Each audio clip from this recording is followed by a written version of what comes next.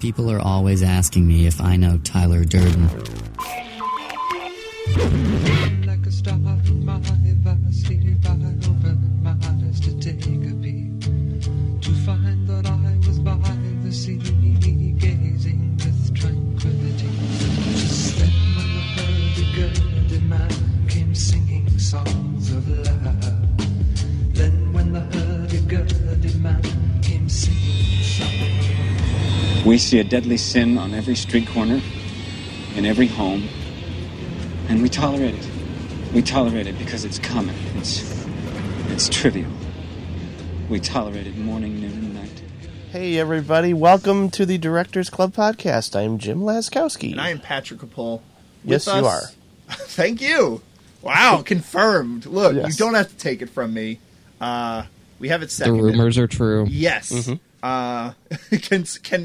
Can you put it in motion? I am Patrick Capole. Yes, I Okay. am the very fortunate guest, Ren Brown. Yeah, it's a law. Well, it's a law now. That is Ren Brown. You remember him, of course, from our Wachowski Brothers episode. You know him, of course, as probably the main writer on Chud.com. Woot. Yeah, exactly. You know him from appearing on other podcasts, perhaps. I don't know. Maybe It's happened. Maybe you went to school with him. You know him because you know him because you called him a fag once in school. I don't know exactly how it worked out. How I you like know? how much you're trying to mine from my pond shallow resume. How many places people would know me from, which You is might know him all from the one. grocery store. After this, regardless, after this, you'll know him from this because he's a great guest, and we're talking about a great director, David Fincher. Yes. For real. And Ren definitely was very enthusiastic about covering Fincher, so I have no doubt that he is Word. going to bring the thunder the same way he brought it for the Wachowski Brothers episode. By the way, if you haven't listened to that, that was a pretty great episode. It was, yeah. because that was sort of it's kind of a great moment when everyone realizes, because I think it was both me and Jim's first time seeing Speed Racer, right? Yes, it was. Yeah. We were just like, oh shit, this is a whole other thing. So that was fun. I do want to get a little business out of the way. We've actually been getting a lot of emails. I noticed. Hey, Our episodes are actually are so long that reading listener mail is just, unless it's really on point and it's really something that we're want to address, which, don't be discouraged if you think you can, send something you're interested in a future director, please do. But we're really not going to read all the mail, but we love getting it. Well, we're not going to read the mail on the air. On the show. On the air. But we love getting it. I'm going to work harder on responding to it. Yeah, and now that school's over school's out for the summer, Yeah. then I can also do that as well. And if you're wondering, my throat isn't up to par today. I'm just getting over a cold, but actually, I think I should just be honest and say that Patrick felt like destroying something beautiful, Yeah. and punched me in the throat, which is why my voice is no. deeper than normal. So You guys don't know apologies. this. Jim has a really beautiful throat. Oh my god. His Adam's apple. I don't want to ask how you know that. His Adam's apple is just so supple in the degrees. I don't even want to get into it because it's just going to get pornographic. But what we should probably get into is what we watched this week. Yes. Maybe one of us washed out of Africa. The Milagro Beanfield War, Legend of Bagger Vance, an education about Schmidt, or shall we dance? Waiting that divine rescue dawn, or Eastern promises. What did we watch this week? What did we watch this week? Did we watch the movie through illegal means? Or maybe we just watched it on Netflix, instant VHS or DVD. I wish I could get out to the theater more. I hardly have any money to go see all the new movies on the big screen. I know I probably will anyway. Or hurry, I'll go to Redbox if I got the shakes. So maybe I can finally watch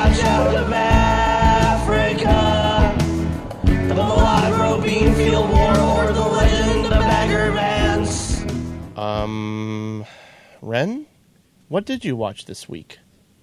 Well, the most recent couple of films I've seen were, I had to, of course, for review purposes, see Battleship. And, oh, boy.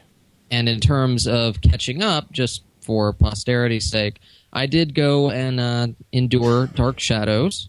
Oh God! Oh, really? I was gonna say. Oh, good. He brought 2. At least we won't have to talk about a bad movie.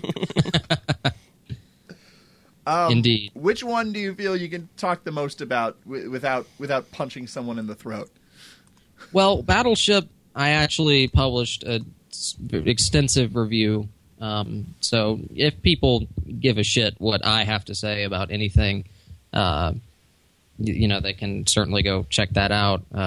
It can all be summed up in my basic pull quote, which was, "Congratulations, Peter Berg, you sank my give a shit." Nice. I would say the only notable thing worth kind of pulling out about Battleship is that if you thought it was just a cynical sci-fi alien naval battle movie with the Battleship logo slapped on, you were wrong. It is an adaptation of a board game in every possible sense. So there is that. Be it the PEG missiles the aliens shoot, or the fact that this little force field is created by 2 parallel glowing blue plates. Oh shit, really? To a 35-minute sequence where they are calling out numbers on a grid system to shoot missiles blind, and somebody on binoculars is yelling hit or miss. So there is everything that they could possibly scrap out of the property of Battleship is present in that film. And then there's another hour and a half taking it to, a 2-hour and 10-minute movie. Except nobody screams, "You sunk my battleship." The line is acknowledged. It's not yelled like you would think, but the expectation of that line is acknowledged. But to be fair, what's really exciting to Milton Bradley fans is what comes after the credits, when Liam Neeson turns to Rihanna and goes, "Diagonal, pretty sneaky, sis." And it's like, ooh, nice. They're going to do a Connect 4 movie next? Oh, if only. Well, I've seen, I believe it was Duncan Jones who said that clearly they're going to keep making these movies, and then we're going to have an Avengers-style collapse of all these properties. Candyland, so anybody? Hungry Hippos Connect 4 Battleship crossover. That I assume will be led by, when Ridley eventually makes his Monopoly movie, that'll kind of be like the Iron Man of the... I thought the early word was that this was a Navy movie that Peter Berg wanted to make, and in order to convince the studios to make it, he said, "Oh, we could base it off this property." So I'm guessing that's not true. I don't know what the seed of it was, but Peter Berg wanted to make a Michael Bay movie, and that's what he made. Okay. Man, that's a bummer. It is unabashedly aping Michael Bay to the golden hour shots of military hardware silhouetted against a golden sun, to the way, space national disaster is juxtaposed with Joe Schmo in a bar talking to his buddy, that kind of shit. Every bit of it is dripping with secondhand Bay and Schneider style. I wish he would have done disaster movie. A more satirical approach to a Michael Bay movie, or done something like we were talking before we started recording with what Joseph Kahn did with Torque. It would have been nice if Peter Berg would have brought a goofy, playful sense of humor to it, rather than taking it seriously. Which is what I was kind of hoping for when I heard the Battleship itself was going to be made into a movie. I just want to bracket in a Star Trek joke here for Peter Borg. Yeah, no, we'll edit it in later. It will assimilate. Nice. Let us move on, though. Yeah, puns are futile. Jim, what did you... What did I watch? Yeah.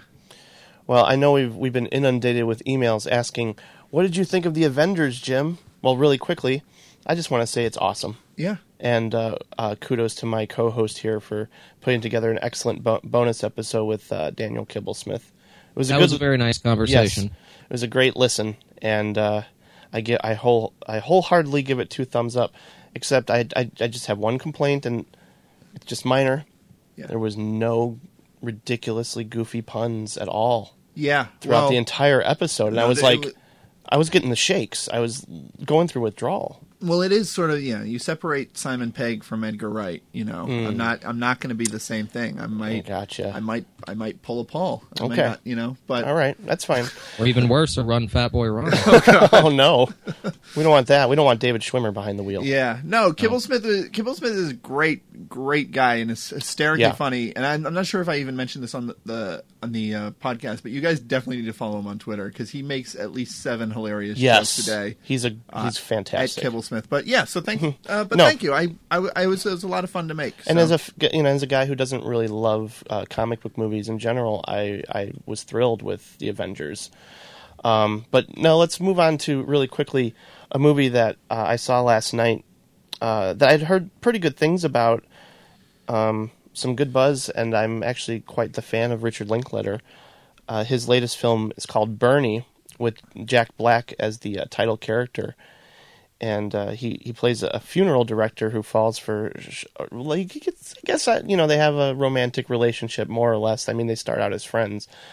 Because he's a funeral director, and he's a very caring person in general, and he's very compassionate and very considerate and very giving. To where, like, Shirley MacLaine loses her husband, and he decides that he wants to help her and run errands and buy her things and do all these just be a friend to her, and then it becomes something more over time. And then they form a relationship of sorts, and then she is kind of a Cunt. That's the word you want. Okay, yeah, she's kind of a cunt, very codependent, and I mean, she's very wealthy, so she's able to provide for him, and eventually he feels trapped. And this isn't a big spoiler since it's given away in the trailer, but he at some point just sort of loses it and just randomly decides to kill her, almost without any sort of premeditation whatsoever. He just can't take it anymore, and he feels trapped, and he takes her out, and then we sort of learn mostly about the town's reaction to this crime, which in a way is presented in a very Errol Morris kind of fashion with these interviews with the actual inhabitants of this small town in Texas. But I mean, some of the interviews are with actors, and some of the interviews are with the actual people in the town, which is a really interesting approach. Does the movie acknowledge that is it like the movie Badass, where it goes between a fictional narrative and sort of documentary? Yeah. I don't know if it's specifically like the not the title cards, but the text on the screen. Ren, do you recall if they actually like identify this person and that person as the actual owner of like a hardware store? Or I think some of them are fictionalized, possibly, and then some are not. But I think for the vast majority of it are actual people. But obviously, like Matthew McConaughey plays, the sheriff, and he's obviously fictionalized. But just random, I think people that aren't involved directly with the case, townspeople, the gossips, are all genuine folks. Yeah, and their reactions to, recalling what Bernie was like are some of the biggest laughs I've had in a long time. And then, of course, their response to being a murderer, it's like they're in denial because he is such an incredibly warm and selfless person and the town is almost like, they're just so taken aback, not only that this crime has taken place, but that he would do it.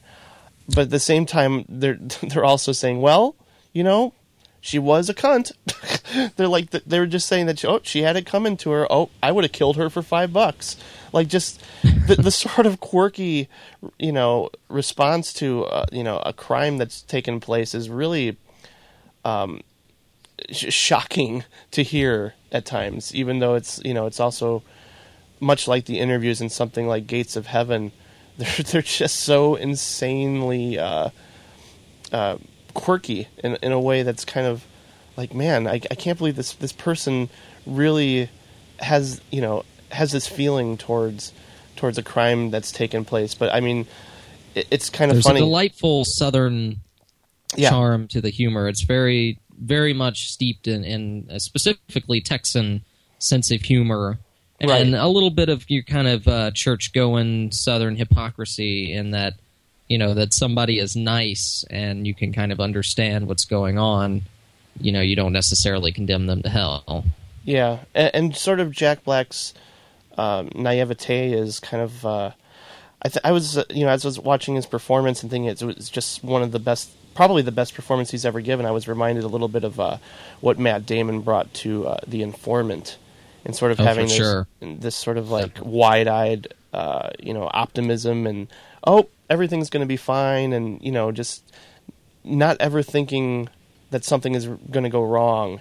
And just that sort of blind optimism about every little thing that they get involved with is kind of charming and also just strange to experience, because you're just thinking, how can he put up with her? I mean, how can he just consistently, deal with what she's, doing to him? And there's a scene in particular where she just literally locks him in the through the gate. He can't even leave. He can't just drive away and leave her. He sort of like kept her prisoner. So in a way, it's like they sort of bring that into perspective within the story.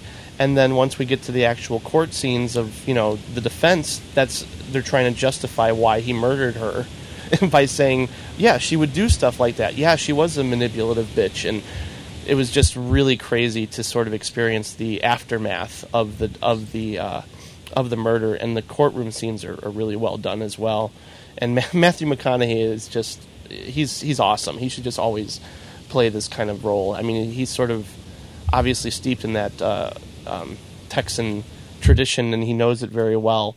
And he's worked with Linklater, and obviously such a iconic role in the past with Dazed and Confused. And I haven't seen a couple of more recent Linklater films like Me and Orson Welles, but I think this is up there with one. It could be his best film probably since School of Rock, and I highly recommend it. It's a very funny and strange true story that definitely, if you're a fan of The Informant or even some of like a movie like Gates of Heaven, you'll get a lot out of it, I think.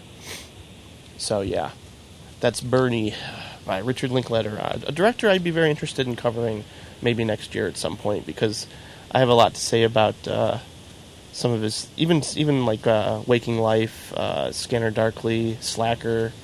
I think all those are really interesting experiments done right, whereas other people have kind of disagreed about that. So I'd be interested in having those discussions again in the future. So, what's on your mind? Do you guys remember the first time you saw The Ring? The remake, the American remake. Oh yeah. God damn you, Jim! For the listeners at home, I already asked that question, and we had a problem with the connection, so we had to restart recording. And I just said, "Look, I'll ask the question again. Pretend like you didn't see that question coming." And Jim fucking hammed it up over here. Can't help it. Fucking Anthony Hopkins over here with the question. Chew that scenery, Jim. Yeah, exactly. Yum. No, because I saw the remake of The Ring recently. Now, Ren, as I already know, because I asked this question already, you have not seen The Ring. I have not. I missed it as a young man. Was there 'Cause any? what year did that movie come out? 2002.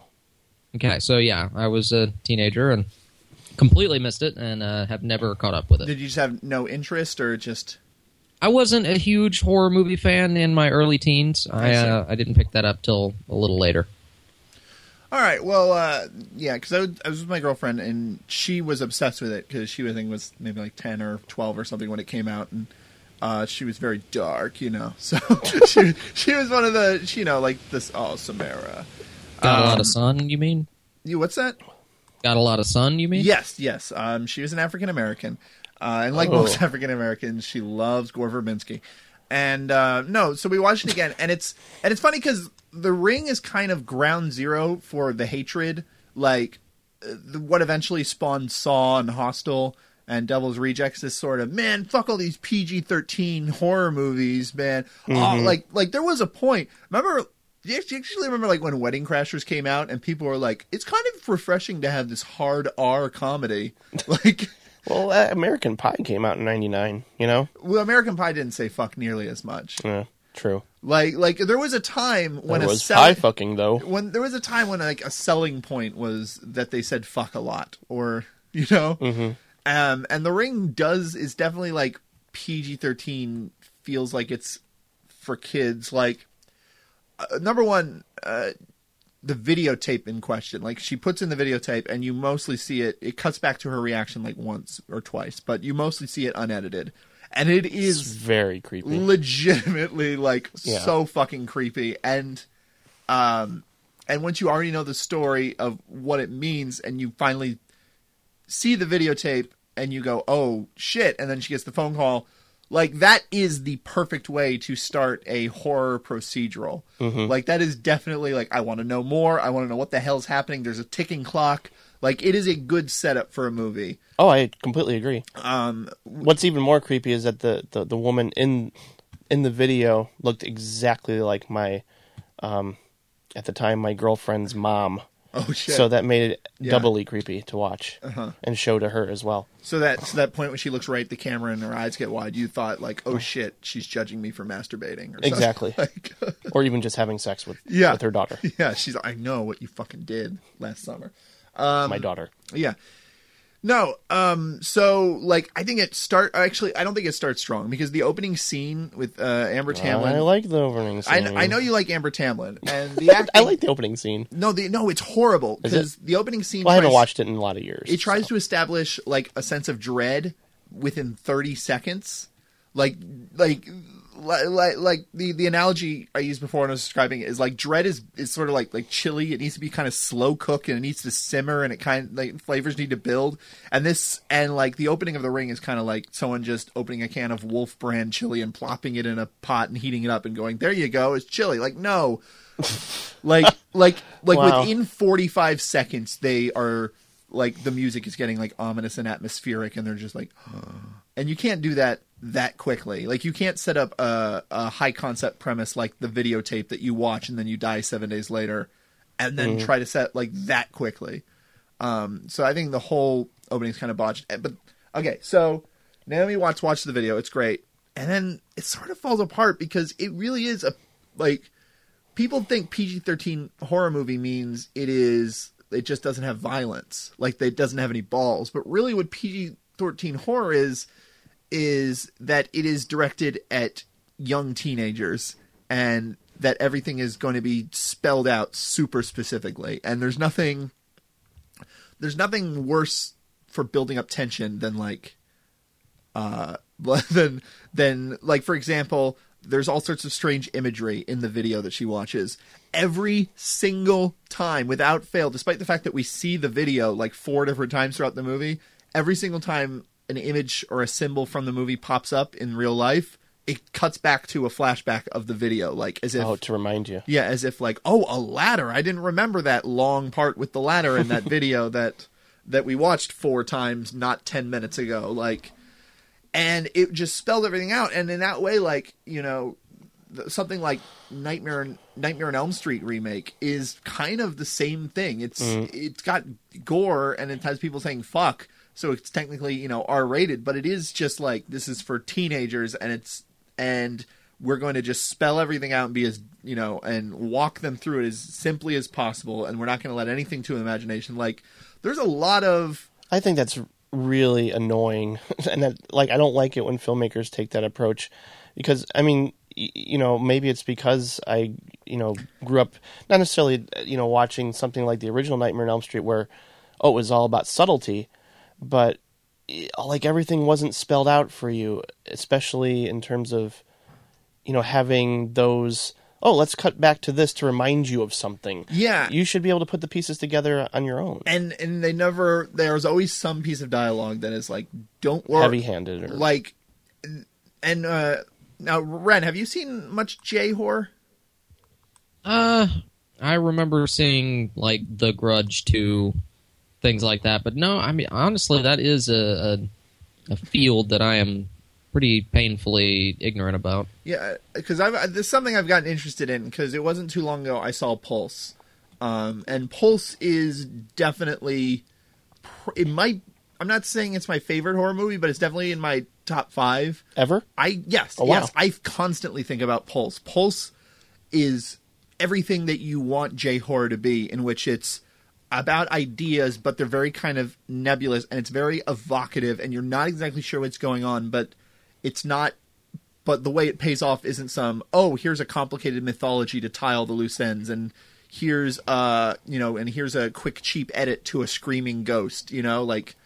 It's all about... But does the screaming ghost become a happy frog at the end? Yeah, exactly.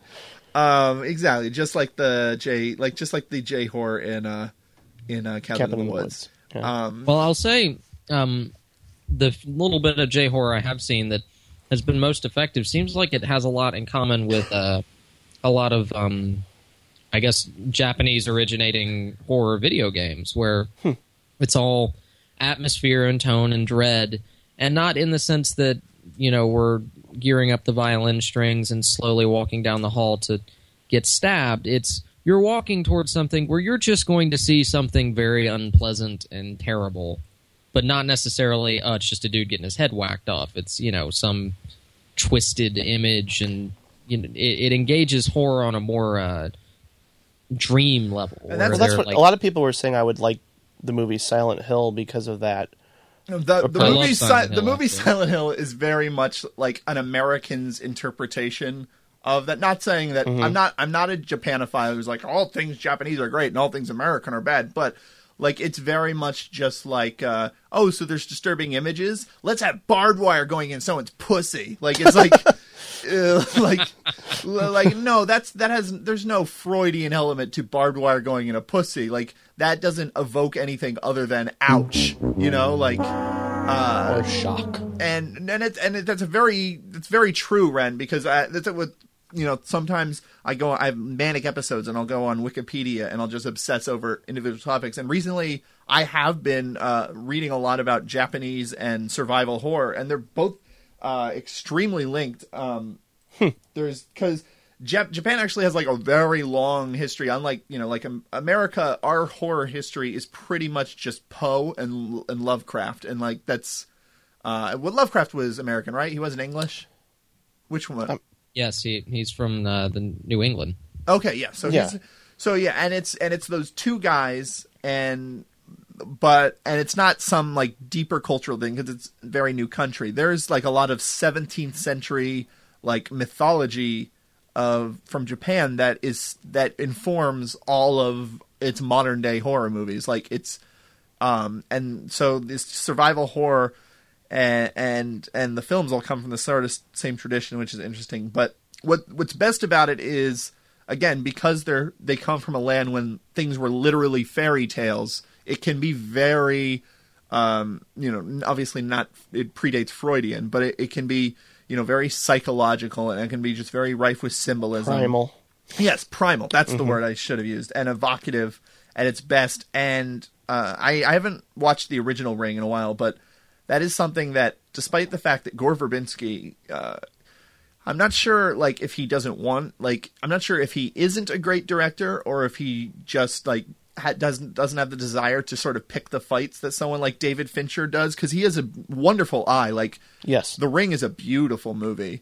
And in fact, one of the things I noticed about it, especially after watching preparing for this episode, was like it looks like a David Fincher movie. It's not as good as David Fincher movie, but it has the same color scheme. Definitely. As something like Girl with the Dragon Tattoo, or Social Network, which is it's very heavy on grays and browns and gold and stuff like that, and and camera movement is very specific, and the way he shoots inserts is very specific, the same way like David Fincher shoots inserts, and it's like watching it feels like someone like it feels almost like a class in the difference between a stylist and someone who's actually like a great director, because it's not in purpose of anything. I'm thinking, if Gore Verbinski was a David Fincher-esque character, would he have fought the studio against putting those inserts back to the video? Like, is it that Gore Verbinski isn't as combative as David Fincher notoriously is? He's more willing to compromise. Yeah, more willing to compromise, which is why he gets all these big studio projects, but they're also, clearly not, the work of a single auteur. I mean, Gore Verbinski's always fascinated me the same reason Richard Donner fascinated me, which is I'm fascinated by the idea that you can make like good movies in so many different styles and genres without leaving a personal imprint. For sure. So The Ring gets it falls into a lot of bullshit. Falls into a lot of wells. It falls into a lot of wells. And it just... So it's a movie I really want to like because the premise is so strong and because it's beautiful. And the performances are pretty good. They're not great, but they're pretty good. But I pretty much like Naomi Watts in everything, now that I think about it. Yeah. Yeah. What was the killer elevator movie she did? Oh my god, I didn't see that. The Lift? The Shaft? The Shaft. There we go. Yeah. I missed that one. The killer elevator movie. Oddly enough, Amber Tamblyn was also in a killer elevator movie that went straight to DVD. What one was that? Was that called The Lift? No. Or was that like Terror at 60 Stories? It had a very bland name. I wasn't aware the death elevator genre was so robust. Oh yeah, there was. It's called Blackout. Okay, so that's even different because I've seen The Shaft. I've seen The Lift. I swear I'm not making up The Lift. Have you watched Devil? Devil, I have not seen, but there you go. Like you don't need Devil. to. Devil is.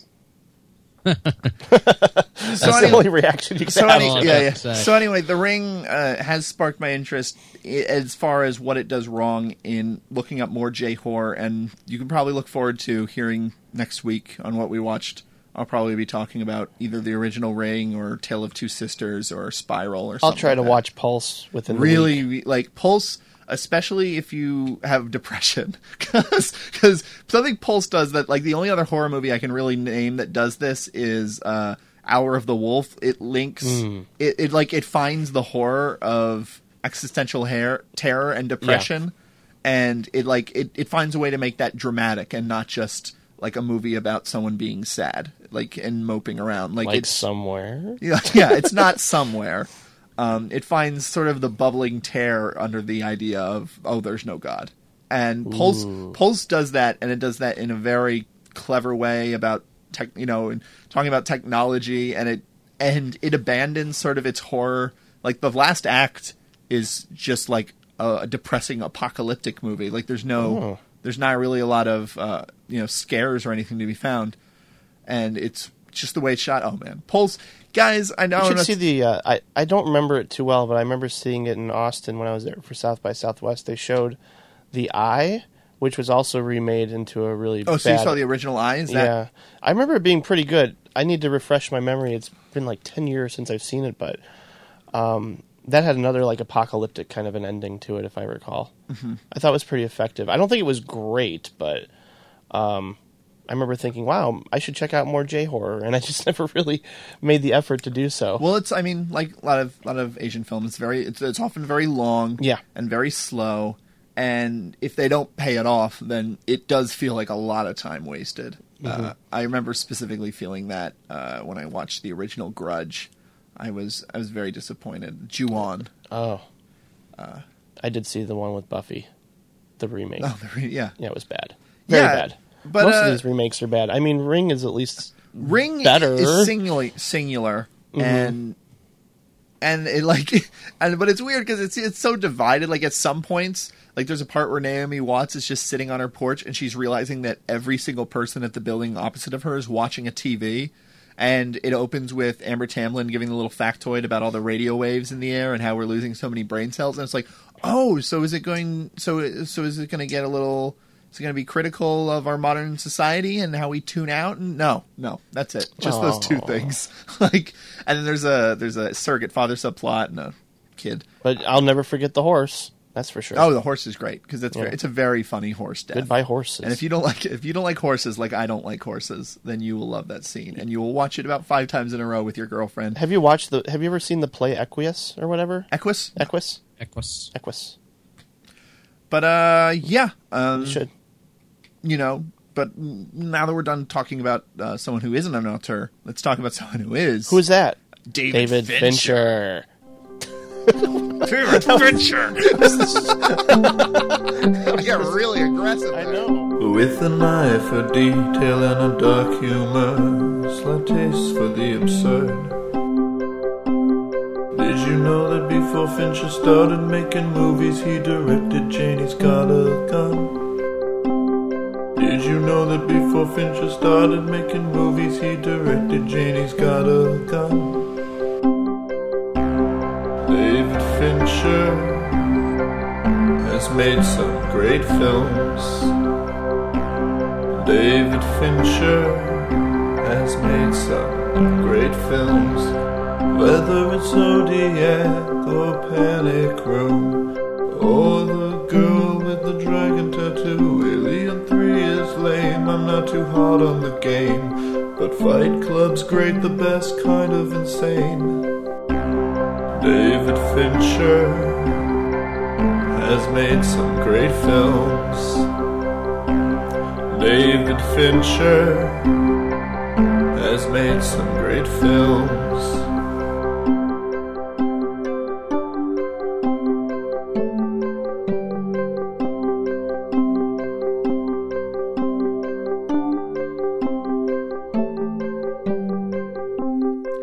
David Fincher was born in 1962 in Denver, Colorado, the son of a mental health nurse and one of the heads of Life magazine. He started making 8mm films when he was 8, but decided against film school, instead getting a job loading cameras and doing other hands-on work for director John Cordy. In 1983, he was hired by Industrial Light and Magic, and later made a name for himself directing commercials and music videos for big names like Pepsi and Michael Jackson, though pointedly he did not direct Michael Jackson's infamous Pepsi commercial. In 1992, he was given the opportunity to direct his first feature film with Alien 3, and left it just as suddenly before editing began. In 1995, he made good with Hollywood with his surprise critical and commercial smash hit 7, but with 1999's Fight Club, his strained relationship with Fox only got stranger and more complicated. The kind of aggressive and in-your-face primal scream of disenchantment and emasculation that probably would make Rupert Murdoch sick to his stomach, Fight Club was a controversial and divisive film that tanked critically and commercially upon release, only to find a second wind as a cult classic. I think where you came into Fight Club probably will define at least your initial reaction to it, because it did at a certain point, probably sometime in the year 2000 become such a boiling point. You had to have an opinion on it, and there was very few people who were in the middle. And so many people's opinions had nothing to do with the movie and everything to do with how much they thought Tyler Durden was cool. So I thought we could go around and sort of talk about how we were first introduced to Fight Club. Ren? Well, I still remember being in an English class in high school. I guess it would have been my freshman year of high school, and having two friends that were kind of my punk friends, I guess, talk about it. And I had heard about it, but I didn't, know much. And I think I kind of, unfortunately, gathered the twist ending from their conversation.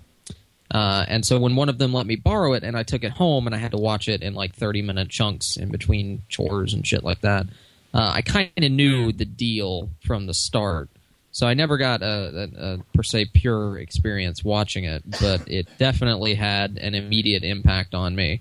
And I was perfect age to immediately dive into the Chuck Palahniuk's work, which even then I kind of knew was, some of it was bullshit, some of it was not. But yeah, the film, that was one of those first where I watched it so many times that I started trying kind of breaking down the idea of filmmaking. That was kind of ran parallel with The Matrix, as same year, same movie, or same time where I was doing that kind of thing. So yeah, 99 was a big year for movies like that. Very true. Jim? 1999 was a huge year. Before, I think a year or two before the movie even came out, I was just hanging out at my local public library, and sitting on a table across from mine, somebody had left a copy just sitting there of the book Fight Club, and I was intrigued by the cover. So I just read the jacket, and I was like, this sounds totally fucked up. I have to read this. And I took it home, and I pretty much read that in one night. And I was really taken with it. I thought it was incredibly original. And at the time of reading it, I couldn't imagine how it could be successfully adapted into a movie. And, basically I'd like, well, there's even, with my knowledge of film at the time, I was thinking, well, there's going to be a lot of first person narration that's going to have to accompany the movie, I think. And so I was excited for the adaptation. I was a huge fan of Seven, and I was excited to see what David Fincher was going to do with it. Had no idea who the writer was of the screenplay. I don't know if he had a lot of credits beforehand or whatever, but I just was like, how the hell are they going to pull this off? And pretty much within the first 10 or 15 minutes, I was completely immersed into it in a way that I had not experienced with a lot of movies at the time, and I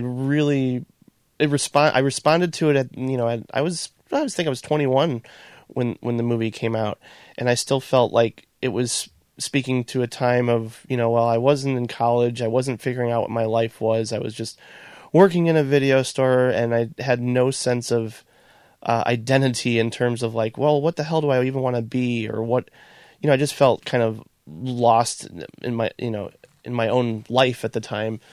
So I responded and I identified with the lead character, not necessarily to the extremes that he experiences, not necessarily to the anarchy that he embraces as the story goes along, but I felt at least just the way the movie was presented was speaking to me directly, not necessarily like some of the messages themselves, which in a way I felt was like, well, this movie is kind of preaching to us in a way, like I felt with Network or something, or I was reading comparisons at the time when this movie first came out to like The Graduate, as it's sort of summing up our generational disenchantment with things. And I was like, yeah, but I also see it as a really sort of personal story of a guy experiencing impotence and self-doubt and disassociation, not necessarily with just everything in the world around him, but with himself, that he couldn't find a group of people or a thing or an entity that can make him feel connected. So I was sort of looking at it less as a sociological statement, as more of like a personal one when I was first seeing it. But it's interesting, as subsequent viewings has gone on, I can it almost depends on my mood. I can have that same flashback to when I first saw it and thinking of what this movie meant to me at the time. And then sometimes I find myself fighting with it because of, its tone and its inconsistency. But the one thing that I can take away from it even today that I had with it when I first saw it was this movie has so much going for it in terms of ideas that, I want to talk to different people about it, because everybody can have a different interpretation and different experience and get something completely different out of it in a way that's very satisfying to listen to and talk about. So I think it's an important film, even with, as the years have gone on, and, I watched it recently fighting with it, but then sort of giving into it and saying, I think this movie really holds up more than I thought it would. I think, especially in light of the final shot, I think the final shot has a lot more weight for me now than it did when it first came out. Well, I mean, holding hands with a loved one as the financial institutions of the world around you crumble, it actually, like, well, it's was interesting. kind of before 9/11, yeah, exactly. And That's before what I the was gonna say. financial crisis. Yeah, right. Which, exactly. I mean, in '99 it was sarcastic because everything seemed like it was so good. And like everything was so stable, and that's why everyone wanted to just destroy shit. Yeah. And now it's like, oh, now it takes on a whole different meaning. I probably, you know, in an early form of what we would come to know as the typical sort of internet critical backlash effect. I personally had like 4 different backlashes before I ever saw the movie, because first I heard about the movie before I heard about the book or anything, and I just thought it was about underground boxing, and people were like, "Oh, it's so cool," and I was like, it's underground. I don't give a fuck." So I didn't, and because I was that most unfortunate enough person who was above everything but also knew nothing. So I was like the kind of person who was just like, oh, Ocean's 11, just a bunch of movie stars, but I'd never heard of Soderbergh. Like, you know, like I was above everything, but I didn't know shit. I was just an asshole. Oh, if only you could write letters to your younger self. Right, and I mean, and I'm sure being an asshole is as a kid is a big part of sort of being able to understand this movie. But so then finally, I sort of like just through word of mouth and everything. I think probably my freshman year of high school, so that was probably maybe 2002 or 2001.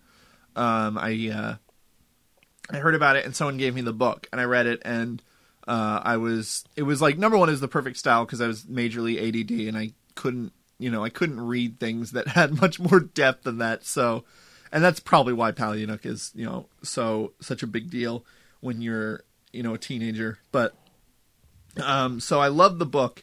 But I had the same time I had this feeling where it was just like, well, the book is great. There's no way they're going to do the book justice in the movie. Everyone's idiots.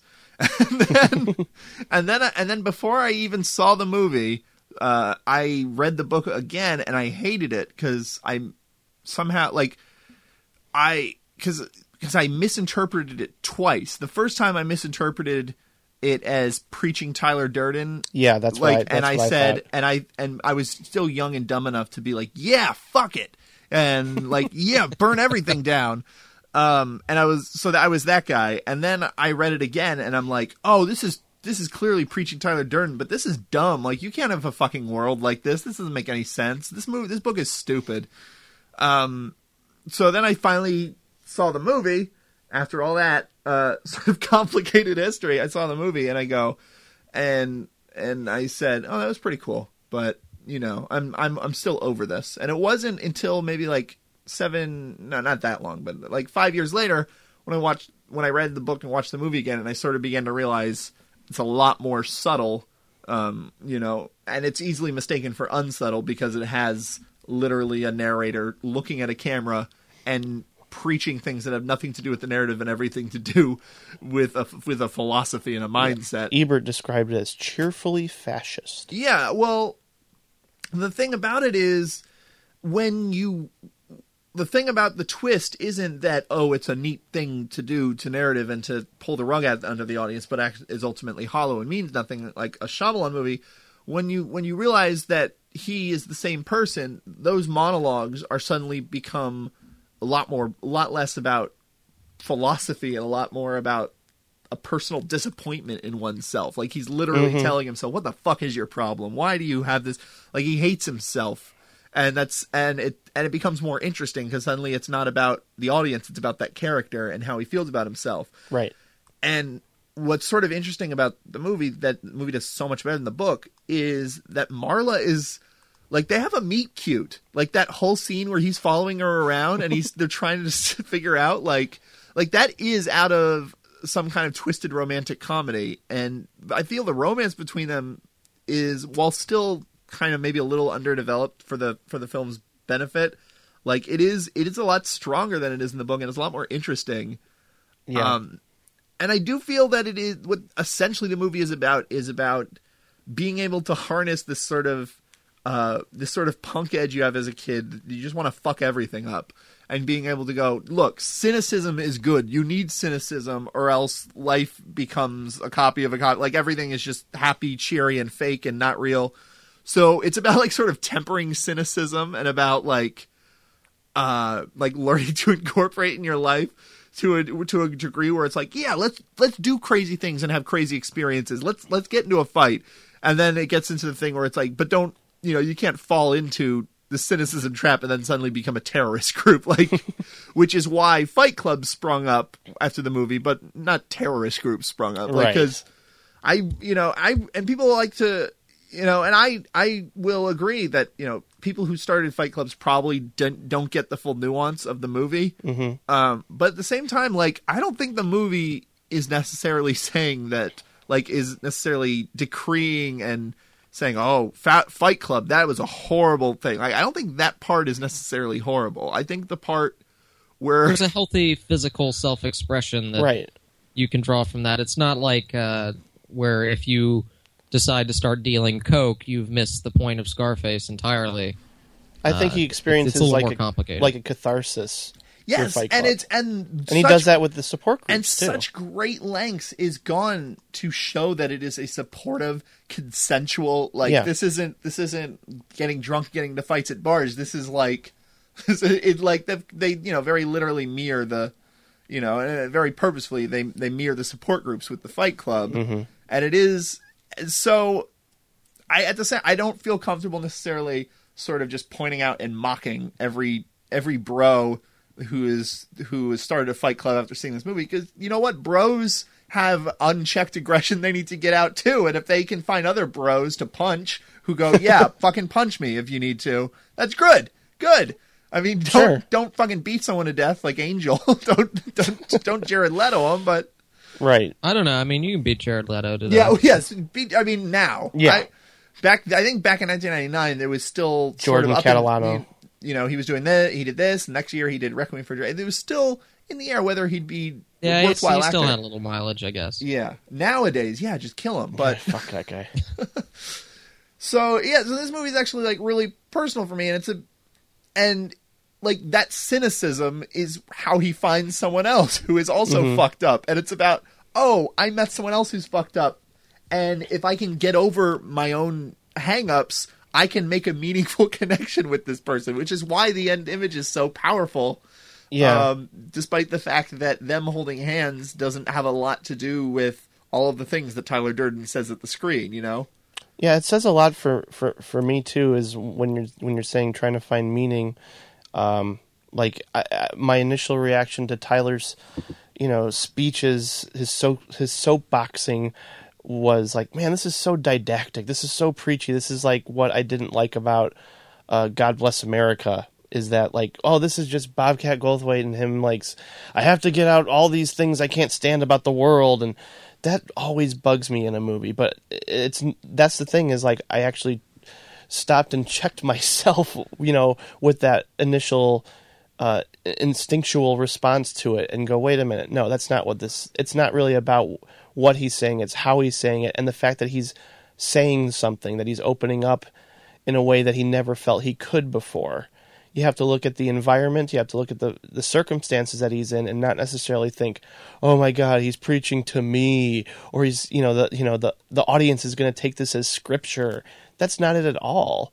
I think maybe, a younger person, a more vulnerable person might take this to heart, might certainly respond to it as like, well, you know what? Fuck yeah, you're right. I am not my khakis and all that shit.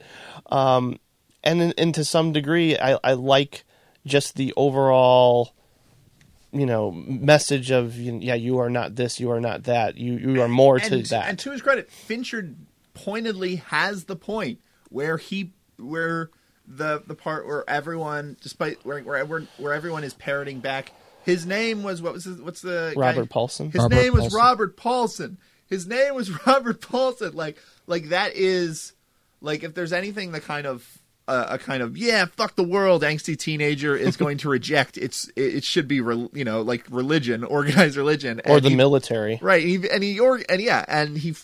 So it's very clear at that point that Fincher isn't still condoning the behavior. Mm-hmm. I think he still makes it kind of seductive, because that's sort of the point, is that it's easy to fall into fuck everything, have no connection.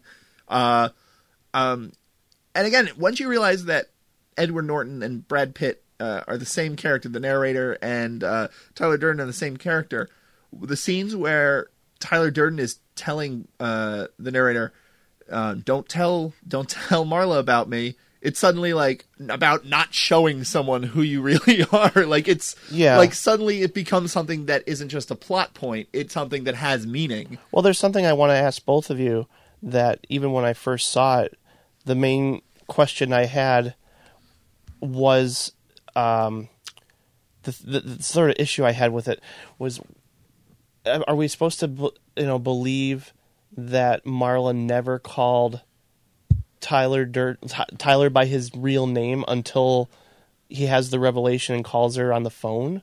Like, the entire time they were together, was he using a fake name the whole time?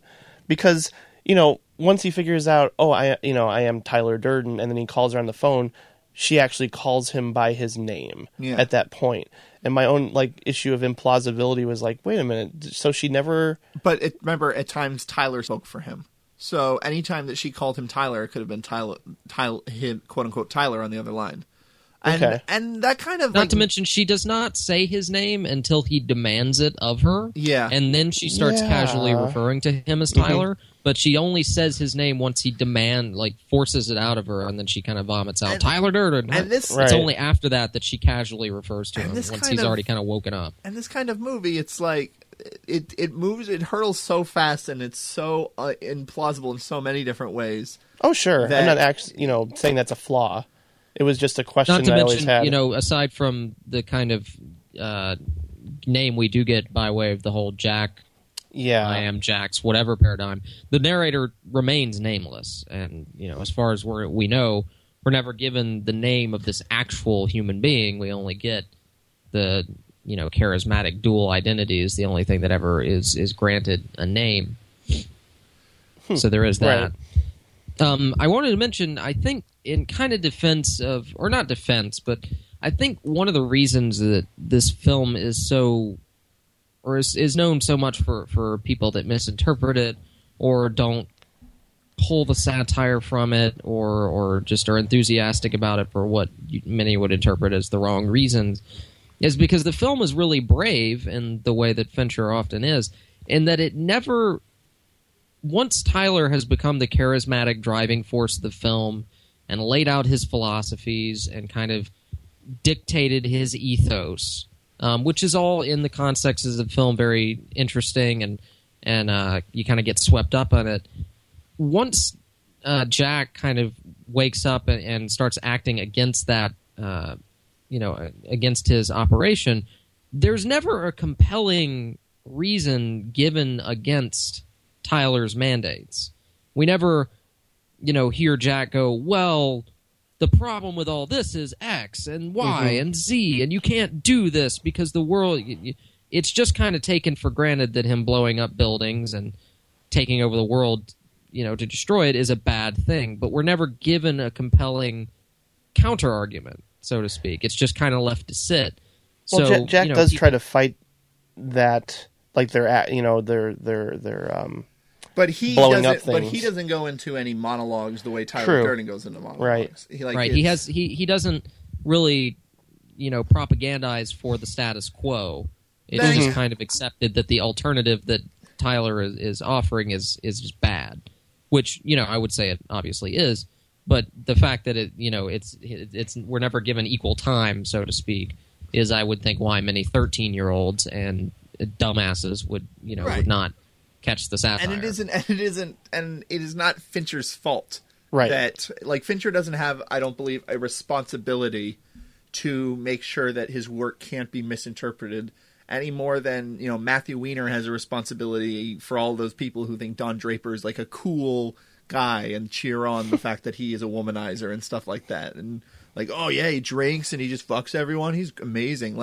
Yeah, they're misinterpreting it, but that's not Matthew Weiner's deal, Right. Don't shoot the messenger. But we cannot talk about this movie without talking about. We talked a lot about content, but we can't talk about this movie without talking about form. Word. People love to say, what's funny is I started because the next Director's Club episode we're going to be doing is on Paul Thomas Anderson.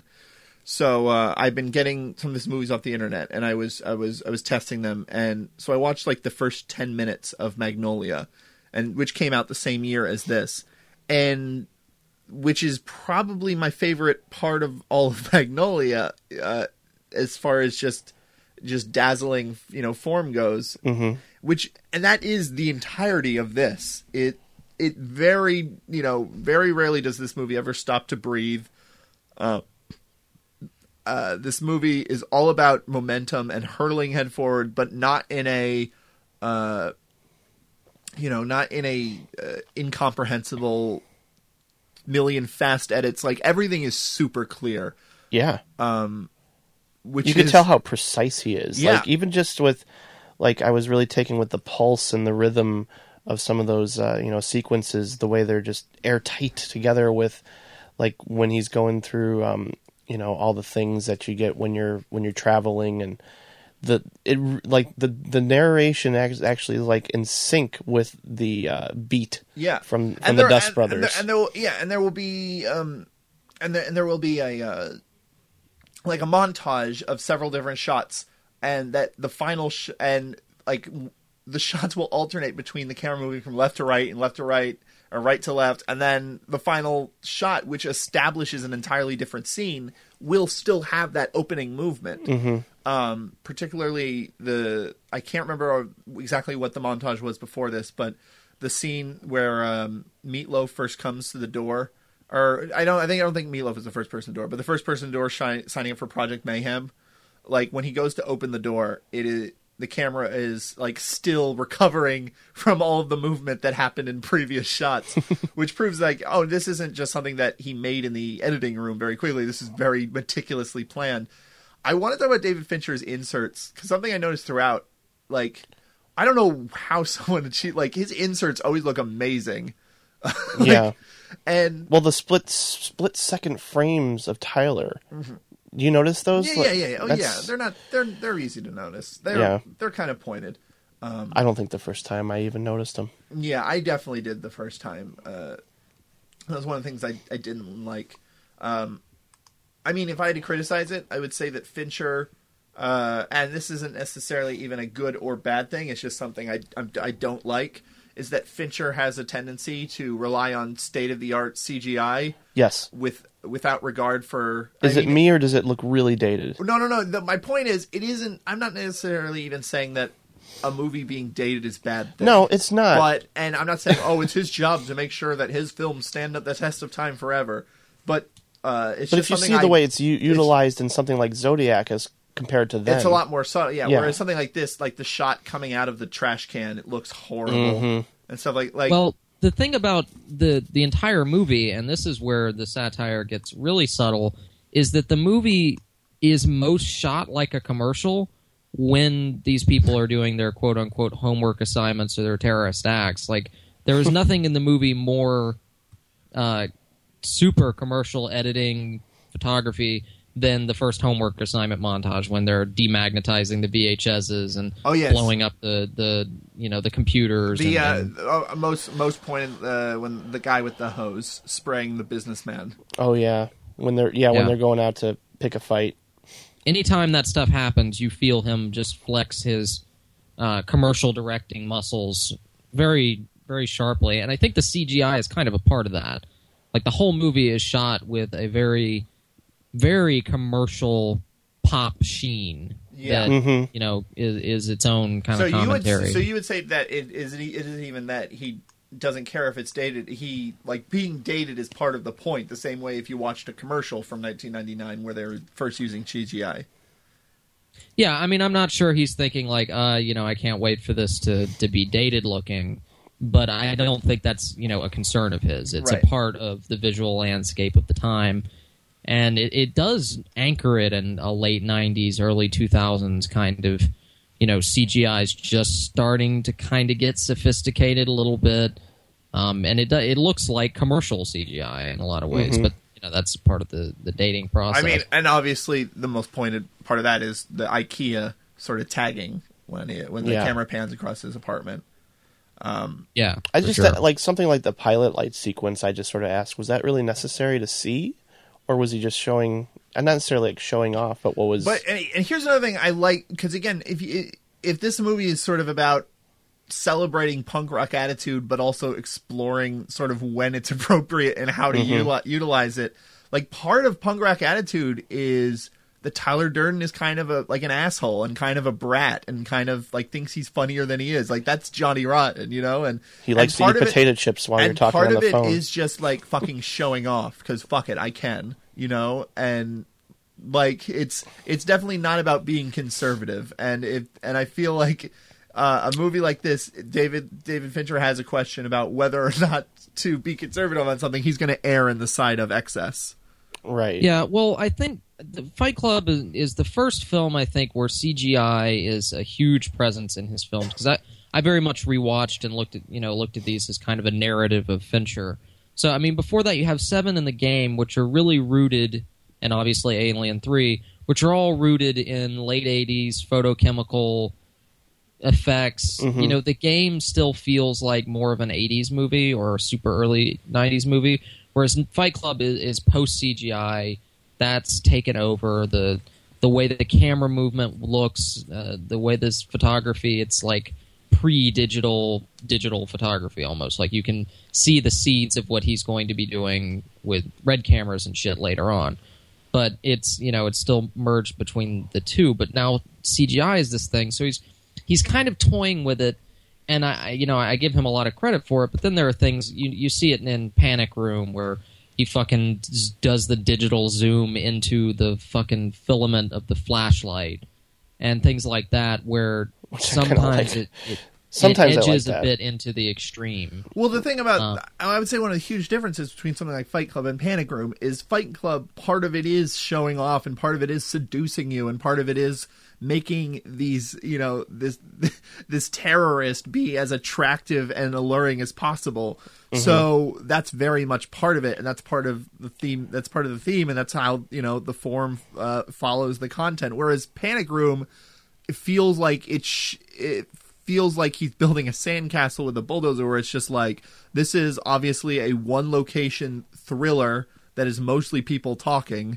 There's not going to be a lot of chasing when your main character is mostly in a tiny room. But let me show you what I can do with these restrictions. But he takes the opposite approach, and you can say, well, that's an interesting way to do it, but I don't necessarily think it serves the movie the way that the same choices serve Fight Club. For real.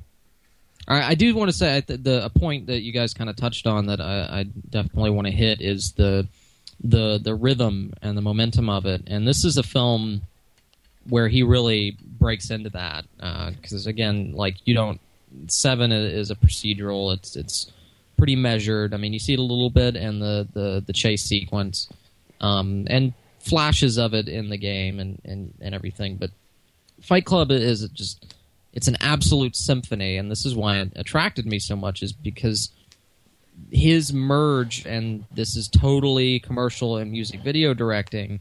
And where his generation, he comes from the same generation as Michael Bay and Mark Romanek and Gondry and Jones and all these guys that, all of them were propaganda guys, the production company that made commercials and music videos, all from the same company. But he has, I feel like, most successfully merged, those sensibilities that you develop from telling stories in 30-second chunks where every frame of every shot is labored over, and the sequencing of the music is so important. You see that here, stretched to feature length, where, like you said, camera movements lead from one scene to another. You see there are key changes in the visual style, where he's actually fairly stingy with master shots, but will bust out a big wide, almost like a key change in the film grammar as he's shifting the tone or dropping in, a needle drop. Like the Tom Waits song, if you watch the sequence of how the narration, the steady cam, the blocking of the actors, and then the editing of that when Tom Waits' song comes in, and the heavy percussion of that song, everything is in perfect concert and planned out to frame accuracy. Absolutely. Couldn't agree more. Sorry, I just that's fine. Completely stopped the conversation. No. We stopped it because we couldn't follow up. But that's very true, and it is something that I sort of realized when I was reading about sort of Fincher, and I was looking at interviews. It was there's this sort of thing this sort of misconception that I always had about directors like Fincher or like Kubrick, where they'll do a take 1,000 times because they want, and I always thought it's because they want to flatten out a performance, or they want to have everything, they want a performance to be exactly right. And perfectionist. And what I would, not just perfectionist, but mostly about like they have a very specific idea of what a line reading should be or something, and if they don't get it, they'll just get it again. Whereas, I was reading something with Fincher, and he was saying it's not so much about the performances. He has faith that his actors can do it and do it consistently. It's that he needs the timing of a camera movement. He needs the timing. He needs the blocking of the person. He needs the lighting to be exactly right. It's for a purpose. It's not just about performances, because he's thinking about the bigger picture, about how it's going to edit together. And so if the camera was dollying in a little slow or a little fast, he needs to do it again. You see in Fight Club a lot where he will use performance beats and sometimes other beats, but he'll punctuate shots a lot, or the shift between, especially in the end of these montages and things. I would say, for example, when Marla and Tyler are having sex and he busts open the door and he's wearing the yellow gloves, and he asks Jack, "What are you doing?" Right before they cut away, Marla falls off the bed. Yeah. And like a paper drops, and they cut the audio from the next scene where you hear a splash. So it's like the movement of that follows, and then they cut in, and there are examples of that all over. And then one of my favorite things is how the film builds up so much rhythm, and it's very organic, like breathing when you're holding your breath and then you release, or like sex or something, where it's this rhythm and flow. And there are points when it almost like they build up so much tension that the film can't contain it, which is where you have Tyler staring into the camera and the film wobbles. Yeah, it goes off the reel. The film itself can't contain it. Or when Marla is committing suicide and it gets that really bouncy beat, and Tyler is dancing to unheard music. If you're actually in that scene, it would just be Brad Pitt dancing for no reason. But he's dancing the music that we're hearing. That cracks me up every time I see it. Just like him randomly dancing in a hallway for no reason. Yeah, he drags Marla into that corner as the cops go by, and he just snaps his fingers to a beat that we're hearing. And like the rhythm of it sneaks into the film itself sometimes. I think Brad Pitt has obviously always been super charismatic. But I think he grew as a performer after he was famous, which is usually 12 Monkeys. Most people don't get a chance to, because they'll get famous, and then once they're no longer the pretty boy, the fact that they don't have they'll the start chops, phoning it in. Yeah, so like you look at something like 12 Monkeys, it's kind of a fun performance, but at the same time, like the twitches kind of feel empty. They don't feel like as natural. Yeah, and like Tyler Durden is like just a perfect role for him, where his natural charisma and the like the same way that you can just see, you don't see the character, like in Ocean's 11, you don't see the character, you see Brad Pitt smiling that he's eating in every scene, right, like you see that he's getting a kick out of it, and he gets kind of a joy out of subverting something, and which is of course perfect for Tyler Durden. He's just a fucking perfect actor for the role, and everything he does in his performance, even the parts that because I find a lot of the humor, which is taken. I started rereading the Chuck Palahniuk book, and I like a lot of the lines and the humor is taken directly from the book, and I don't find it that funny anymore. No. So even when he's not being funny, like in character, he's just being perfect, and it's perfect to watch. And I find it interesting when he's rescuing her from her suicide attempt. He doesn't say an entire word that whole time. Yeah. Like just from lets the it happen. Yeah, from the moment his interaction with the dildo is amazing. Yeah, from the moment he picks up the phone to where they're back at his place, doesn't say anything, and he's just so with just the look and the glasses, he's so charismatic. I also find it funny, and this is a total crazy geek thing that I'm about to bring up, but I noticed that in that sequence where he's rescuing her, the soundtrack, the score that is playing is actually utilizing a beat a drum sample that probably had been used before, but it's actually from the song Looking Down the Barrel of a Gun, which the Dust Brothers produced. And how does this movie open? Yeah. Tyler's looking down the barrel of a gun. Indeed. See? Very nice. See? I mean, it's those, See? I told you, asshole. that's another thing that I think Fincher brings from his commercial work is that in commercials, when you do a shot, when you have 30 seconds, every beat has to have an iconography to it. There has to be some lasting image. And by loading the film, I mean, Fight Club is just, even from the production design and how gritty and grimy, and the photography is very rich, but it's just a dense film. Like, you feel like you can peel back, it feels like a flesh and blood film because there's, layer upon layer upon layer of beats and music and editing and production design and things within frames and things like, when Tyler says, when in our very first meeting, he asks, do I give you the ass or the crotch? And if you notice, he gives Jack the ass, and then he gives the stewardess that he passes, he gives her the crotch. Little tiny beats like this that little when things you can rewatch pick up it on over and over. I would there's say something to pick up. I would say in general, the denser a Fincher film is, the better it seems to fit his style, which is why this film and Zodiac and Social Network, I think, work so well, because he's so good at getting across information in very pointed and memorable ways. Where and he builds it for repeat viewing. Right, exactly. Yeah. Whereas something like Panic Room, or God forbid you have to watch Benjamin Button. Benjamin Button, he doesn't. There's no information at all. Like, it's such an empty movie. It's lifeless. And I hope we get like 10 minutes to talk. Yeah, about we'll talk. that, We can talk about Benjamin Button. I don't want to spend time right now, but we could probably just do a 2-hour episode on Fight Club. yeah.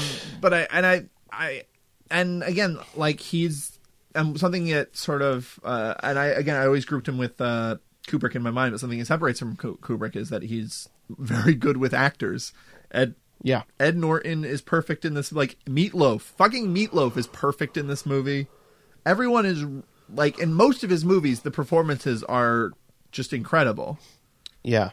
And Edward Norton coming off of Primal Fear. Well, I mean, it was a few years later, but sort of playing with that expectation from his character is rather interesting. And something I sort of realized when we were doing the film episode, when we were talking about all the different Hulks, was that, like, I don't find Edward Norton to be a very sort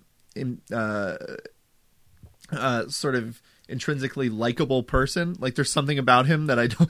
There's something a little off, and it allows. So when suddenly he's in over his head and he's Tyler Durden, but he can't get anyone to arrest or anything. Like, it is kind of fun to watch him squirm the same way it's fun to watch Dan Aykroyd fall in Trading Places. Like, you kind of are glad that this asshole is. For some reason, I just think that both the combination of his squirminess and Brad Pitt's confidence is a strange, like, messy manifestation of the male psyche. Absolutely. Just the two of them together perfectly capture that so well.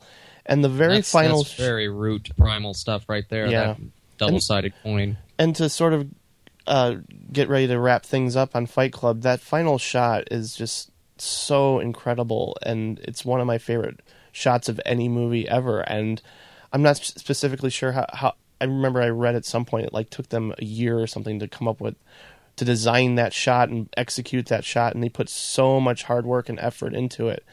And to me, it really just speaks to the idea of growing up and abandoning that inner Tyler sort of angsty teenager that, sort of, I don't know. I get something out of that final shot that I don't think I got out of the first time I saw it. Like, I just thought that was so cool, man.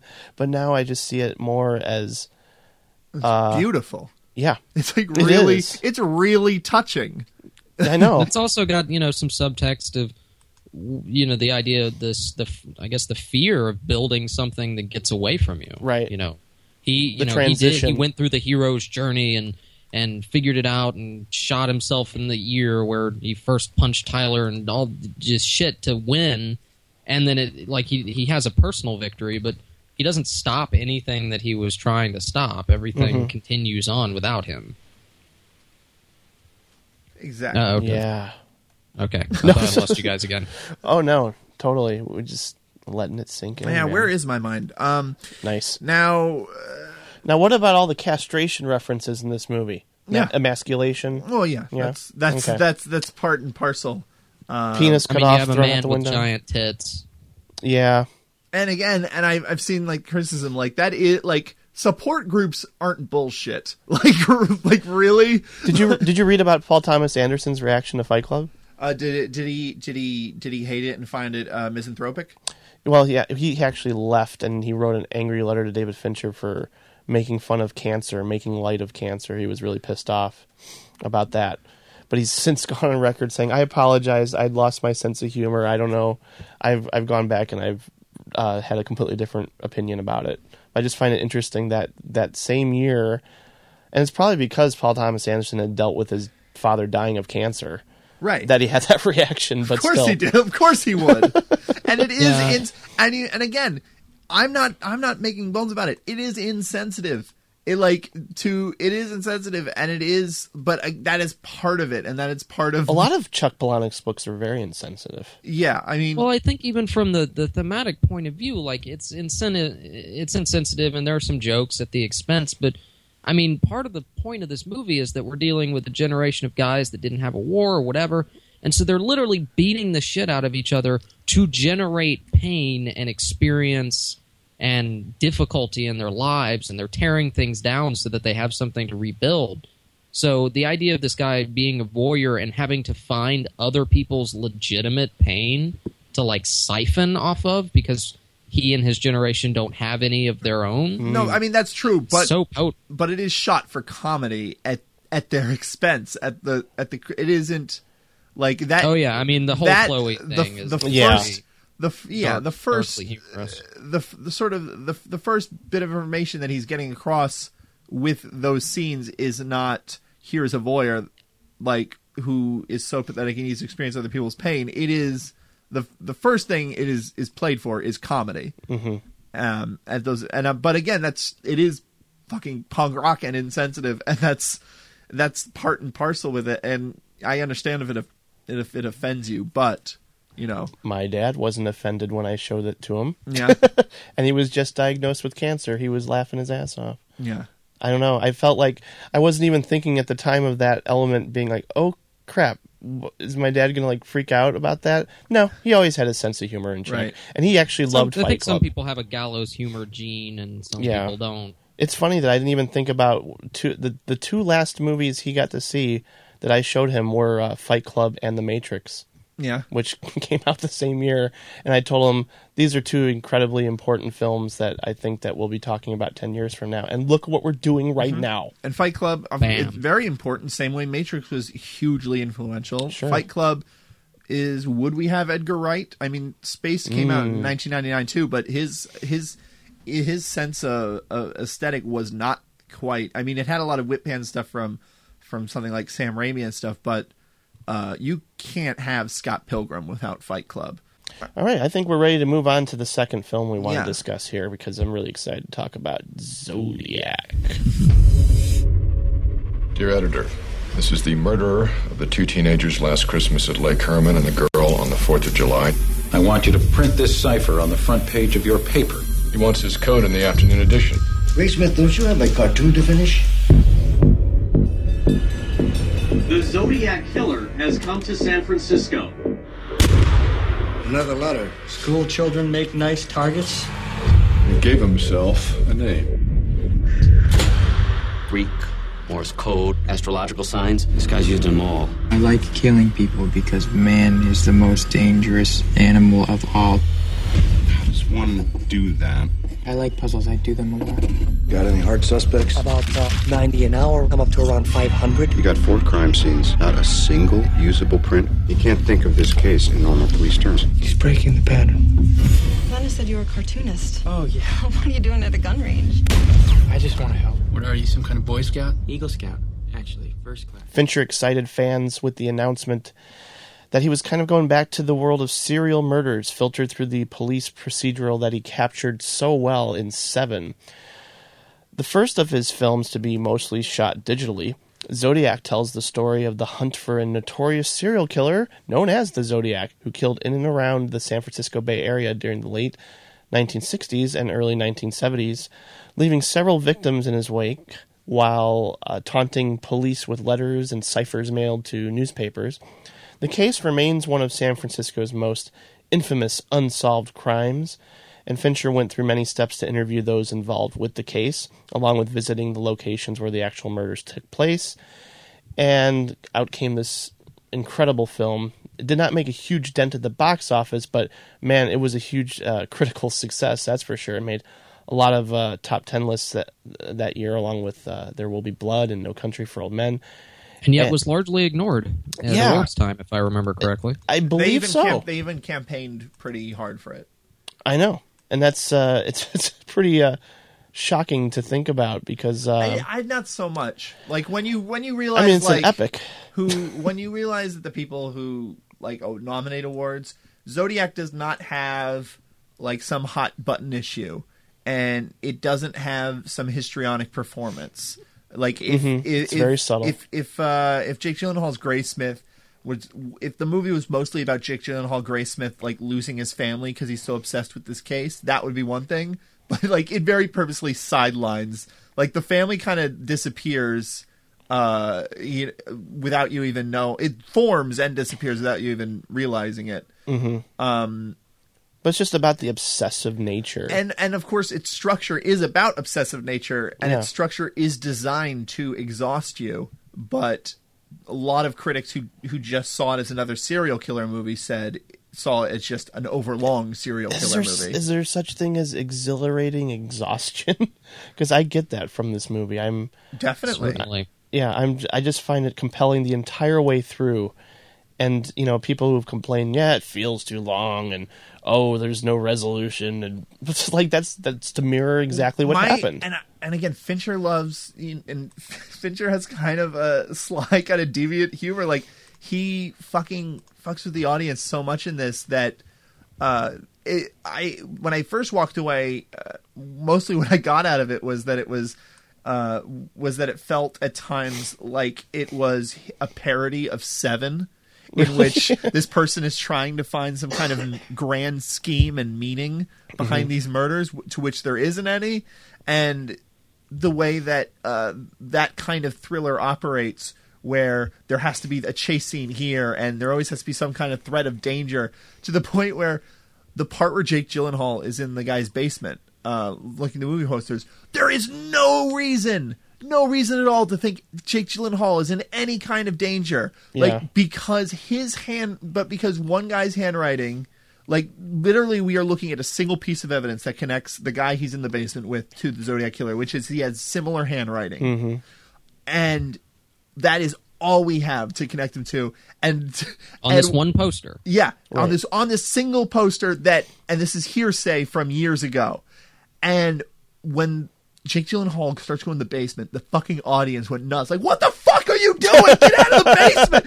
Like they were treating it like Scream. And I was cracking, like everyone was terrified, and I was dying of laughter to the point where the people I was with thought I was like laughing because I thought the movie was bad, and they got embarrassed and they hit me and they're like, "Shut up!"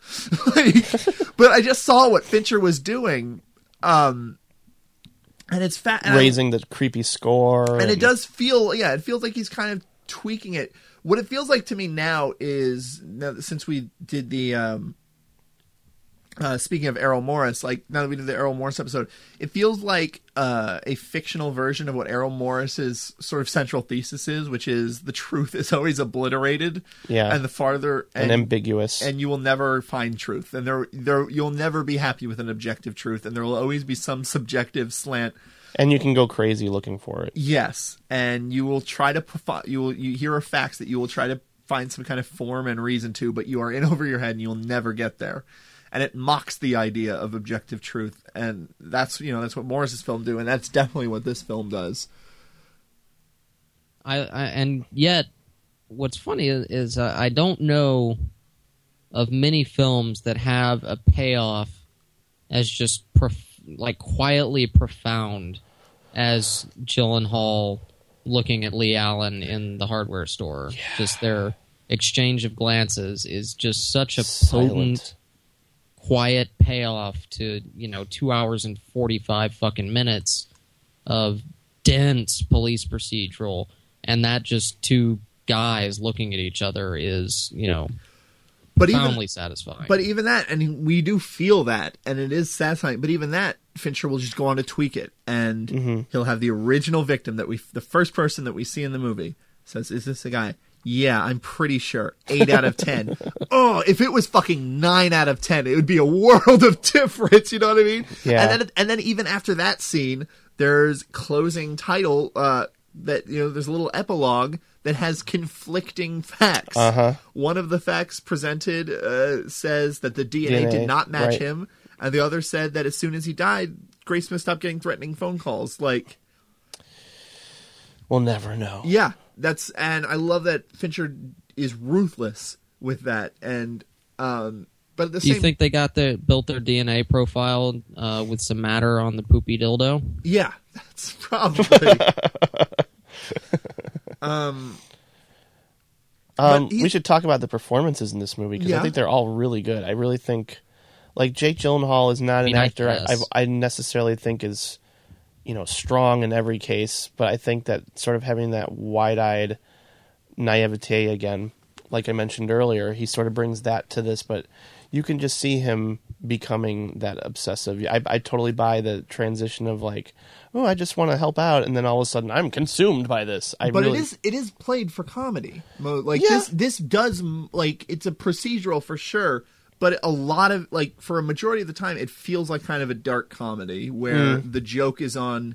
It's almost like Brazil, where everything has gone batshit and no one knows what's happening. It is sort of because we know that the Zodiac was never caught.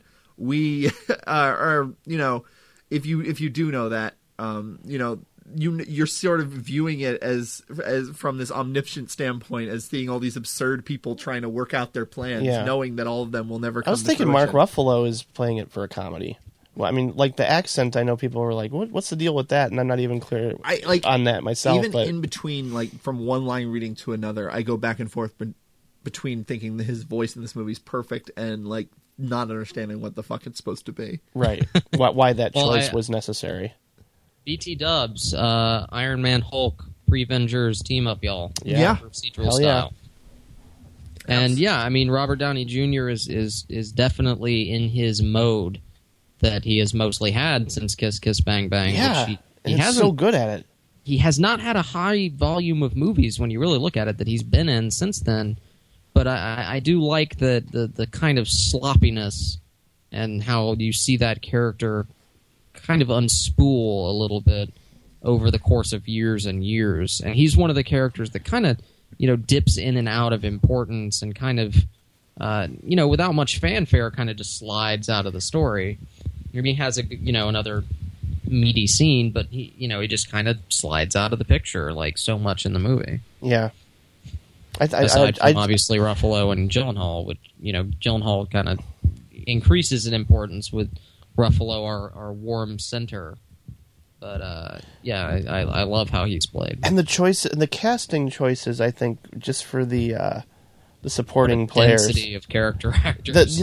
Just oh my god, such a great roster, and it's almost like just again to bring up the not the imposter, the informant. That's one of the things that stood out to me when I saw The Informant. Was like, this is such cool ideas for having, just even if they just have a couple of lines, they show up in a scene or two. Just the unusual choices, or just the the decision. I'm just going to put this comedian in this scene and have them roll with it or whatever. I also think that the choices for the casting that they brought here, even just they show up for a couple of scenes, Elias Koteas or Dermot Mulrooney or James LeGros, of course, because he's always got to come up on the podcast. Yeah, because it is the James LeGros podcast. Mm-hmm. I just think that they make their mark. They do a really good job at sort of contributing to the police procedural conventions that seem to have that same flow and rhythm that something like The Social Network has. It just gracefully keeps going in a way that never feels stale. And when people say the movie, feels languid or it drags on or it feels too long, I have the complete opposite experience. Well, it's supposed to be exhausting, but of course Fincher is so good, as Ren pointed out, Fincher is so good at making details pop that it's still very engaging. And I love the opening sequence, obviously, because it's beautifully shot, out the window and everything. But that song, I do feel that specifically the opening sequence was inspired by Thin Blue Line. Yeah, totally. Because like the way lighting. Not the lighting, but just also the way facts are presented, where we literally only know the barest details of conversation and what is done, and it is just like, it was the 4th of July. They originally went to the burger joint, but then they didn't. This song was playing on the radio. Every detail is there, not just to be sort of found, but like very much in front. And it feels like all the details are turned up to, to turn up to 10. And it's all and it's in a way teaching you to read information, especially as sort of things go darker for them and stuff. But at the same time, it is a genuinely unscary scene. It's not as scary as the scene by the lake, which again gives the facts of what happened, one event at a time, and right. And the way that builds is so exciting, including the contradictory details of the size, and they casted different actors to play the killer at different times to match the different reports they got. So he may be taller or shorter in one scene. So everything is so like given a reality to these kind of contradicting, things that these guys are trying to... I mean, the first time you see the Zodiac clearly, he is in like a supervillain costume. Like, it is very much, you're supposed to be questioning what you're looking at, to the point where the first time I saw it, I thought it was going to be I thought that the point of that scene was going to end up being that the Zodiac had taken the public consciousness so much that it was some kind of prank, and that like, oh, people are now dressing up and scaring other people as Zodiac. Like, I didn't think it would be him just because the supervillain costume he wears, which is identical almost to the costume someone wears on Harvey Birdman. I can't remember the name of that character, but like, it is so silly that it is, again, you're constantly questioning it, and you fall into it, and I think that Fincher understands it, and what sort of makes this film remarkable is that it can be this black comedy where these characters are cruelly going about fates that that will have no until the very end, and only for Graysmith, that will have no satisfying conclusion. But it isn't like a Coen Brothers movie where it's only taking joy in their misery. Funny. Like the part where Paul Avery is at the gun range, and he's missing all the shots, and Robert Graysmith is reading about how people are wearing buttons saying "I'm not Paul Avery," and then it cuts to Paul Avery wearing one. Like, that's such a human moment. Like, he really is, like, he's mocking the characters, but he loves the characters at the same time, and that's something I think Fincher is almost never given credit for, is sort of the humanity of these characters. He's often seen as being kind of dark, cold, and cynical. and clinical. Yeah, right. But I think this movie is bursting with humanity, and it's details like that. Thanks to because Fincher does not write his own scripts. Like, so I mean, you have to give credit where credit's due to the screenwriter, whose name I cannot see right now. But that's part of what makes the movie so great. Even once you know for a fact, like, even if you knew nothing about the case, at a certain point in the film, you know that there's not going to be any more murder scenes, that things are going to get less tense, not more tense, and that we're abandoning what we thought was a serial killer movie, But that keeps you in because the characters are all so human.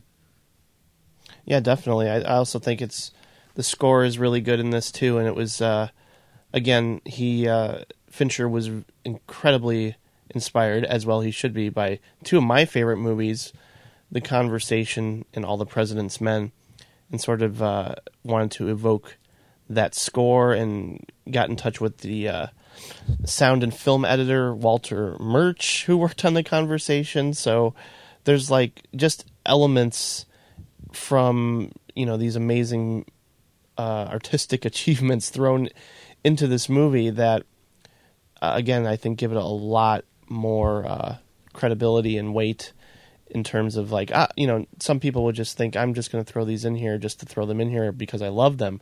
They actually add another layer to the story, to the movie, to the themes, to the mood, everything about it. It's just a movie that I think everything works. I don't know. I can't think of any imperfection to me. What's funny is that if you look at Fincher's hand in it, is Fincher gets a lot of credit and is known for his camera movement and everything. But if you watch how he shoots two people talking, in Fight Club, in any movie that's not maybe Alien 3 where everything was fucking low angle. But he shoots his two shots and he cuts with the emotions and reactions of a scene. He has very beautiful, rich photography that kind of amps up these shots. But he shoots dialogue, two people in a diner, very standardly. And Zodiac is a film that there's a lot, for him, for the volume of screen time that there's not a lot of Fincher flair. I mean, you have the montages that are, even for him, fairly restrained. You have a few things like when he's walking through, or looking through the beat room, and there's all the motion graphics, and you see all the code and the clues kind of superimposed on the wall, and people are kind of dimensionally walking through that. There's things like that, and the CGI time lapses and everything. But he's very sculptural and like almost surgical with this movie. It's very coming off of Panic Room, which is this symphony of camera movement and cross-cutting and rhythmic editing and everything.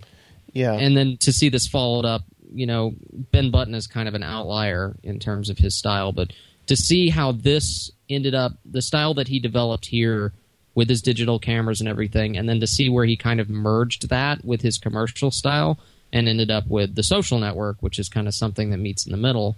It's really interesting to see what he built. One of the only things I really loved about Girl with the Dragon Tattoo was some of the more procedural elements, or again, maybe it's because I've spent time in psychology labs fumbling through papers and going through all this stuff, all these documents and file folders and what have you, that I sort of identify with the repetitive obsessiveness of like, I got to go through this and this and this and this, and like check out this old file and that old file.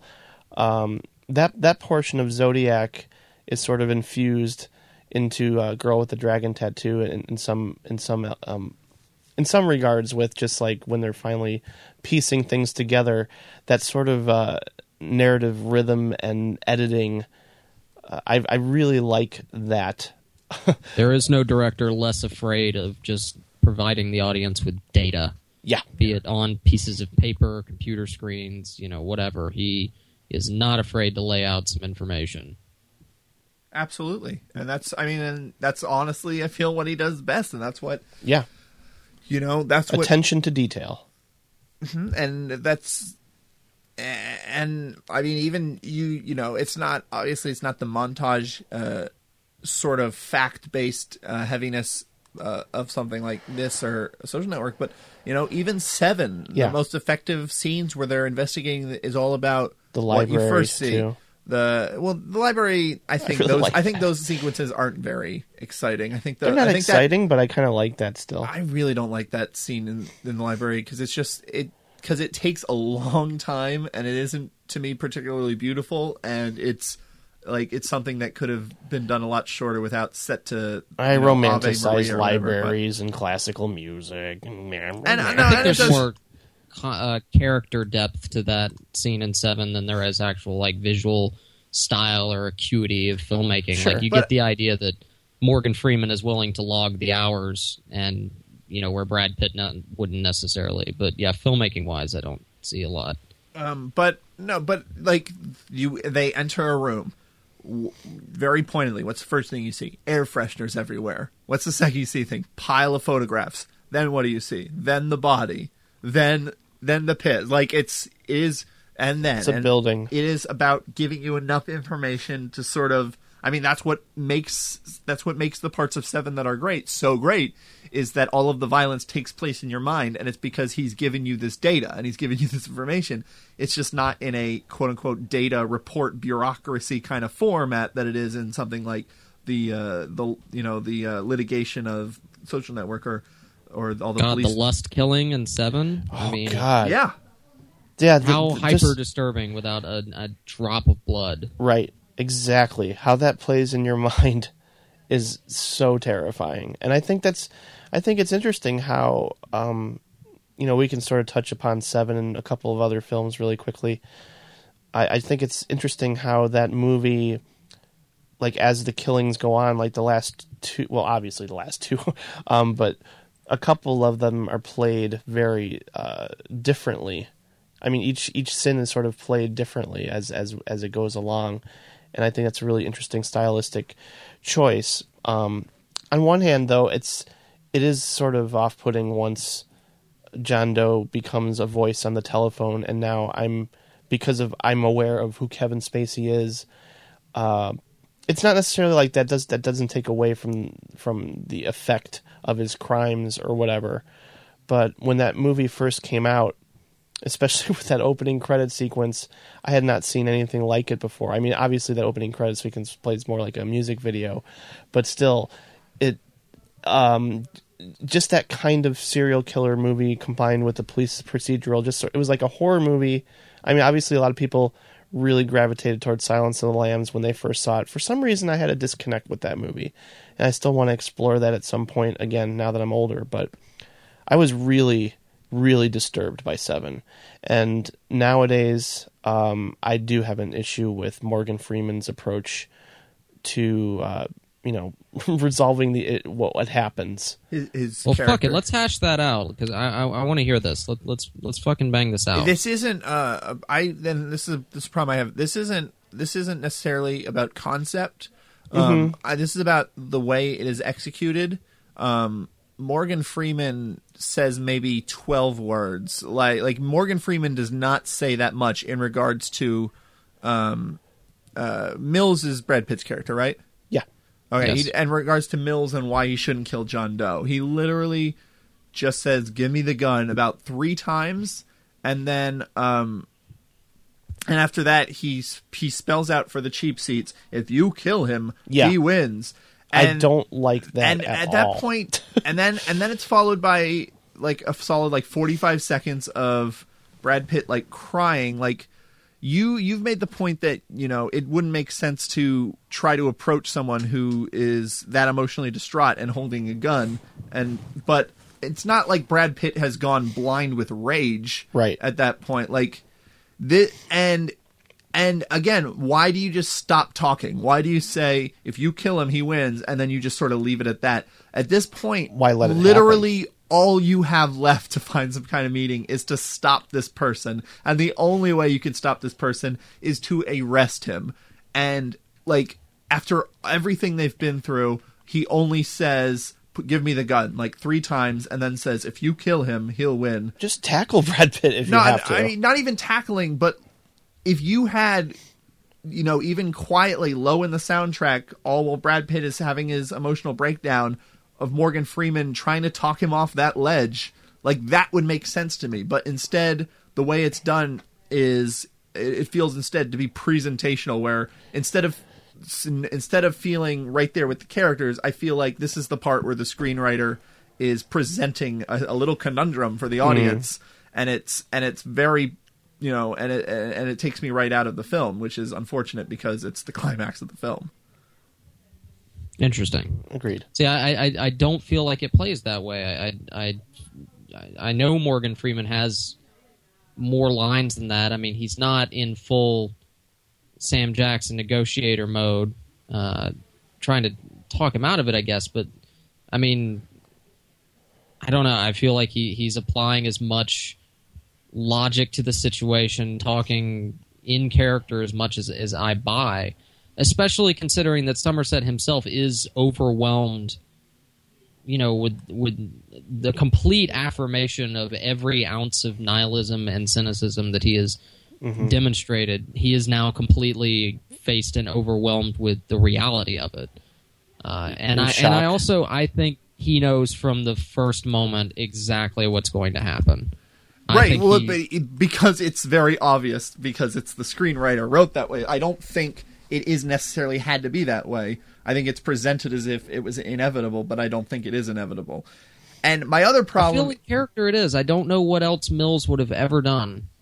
His character is built to be an immature, impulsive, angry-driven he was chosen. But he doesn't. I don't believe that anybody in that situation... But he stops for 45 seconds. Like, he stops for a very long time to cry and point. Like, if he was impulsive, why does he point the gun at John Doe like 4 different times? That's like he's like you see him chewing it over. He's still not a murderer, and I think he's also in. I think there's a denial element, and that's the. If there's anything in that scene that resonates with me and still to this day kind of affects me, is that struggle he has. The idea that, you know, John Doe says what's going on. He doesn't believe him, even though it's clearly true.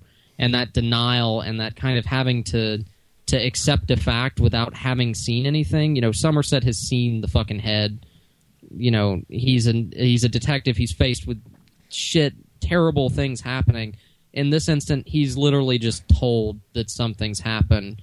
And because of what he knows about the circumstances and this human being and this criminal, and he knows it's true, but you know it's far off, it's distant, it's been cornered. I mean, this at this point, it is just subjectively how we're viewing the characters, because this is but I think one of my larger problems is that I do find the general apathy Somerset finds towards murder at the beginning of the film, that is scary to me. And I find that what is less scary is the idea of someone preaching through murder. And because that is the opposite of it. Like someone mugging someone and then stabbing him in the eyes, was it? Like he talks about happening like 4 blocks from the police office. Like that is just senseless. And that is to me the epitome of evil. Whereas what John Doe does is the opposite of that. John Doe has something to say, and John Doe has meaning behind it. And like to me, the fact that the ultimate payoff of the film is actually not only not what it was originally so distressing of Somerset, but the opposite of it, kind of hurts the climax. Like again, it just it's so gimmicky, and it is so like, which is why another reason why I love that Fincher tweaks that in Zodiac so much. It is such a thing that only happens in Hollywood movies. That that some killer is like, well, he's killing with the lunar cycle, and it's like, again, it feels like the screenwriter is pulling the puppet strings at that point. And the screenwriter is pulling the puppet strings so baldly, then he better be saying something profound with the themes, but he really isn't. And that's my problem with the ending. I mean, that's more of an essential flaw with the film in general. And why I can never get, and why, even though the power of suggestion is so strong, and Fincher spins this very poppy serial killer movie into something so much more disturbing, why I can never fully embrace it.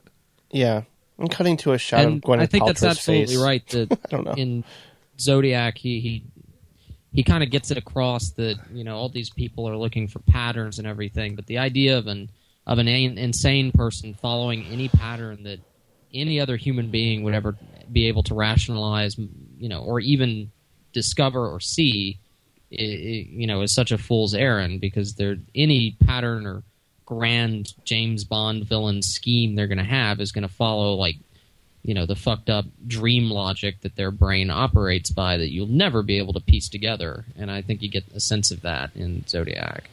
Speaking of patterns and lunatics, let's talk about Social Network, man. Yeah. I don't know, that was the worst segue. No, it's about patterns and lunatics. There's pattern in HTML code and... No, Ren, but I think this was off the air, but it may have been on the air, but you mentioned that you think Social Network is Fincher's masterpiece. Yeah, please go off. I want to hear about Absolutely. that. Mm-hmm. And I actually was able to, because I've seen that movie probably half a dozen times, but since we were doing this today, I rewatched it today, and I still feel like that, where it's just the perfect marriage of everything that Fincher has been working for and working towards in his career. There's definitely a narrative to his filmmaking, And it starts in Alien, which is obviously an extremely compromised film, but you see like kind of like he's vomiting out, all these like hyper stylized techniques, and it goes away in 7 almost like a rubber band, and then in Fight Club it comes back. But The Social Network, you have this beautiful marriage of camera work that's edgy and pointed and precise, and the way he cuts a phone conversation.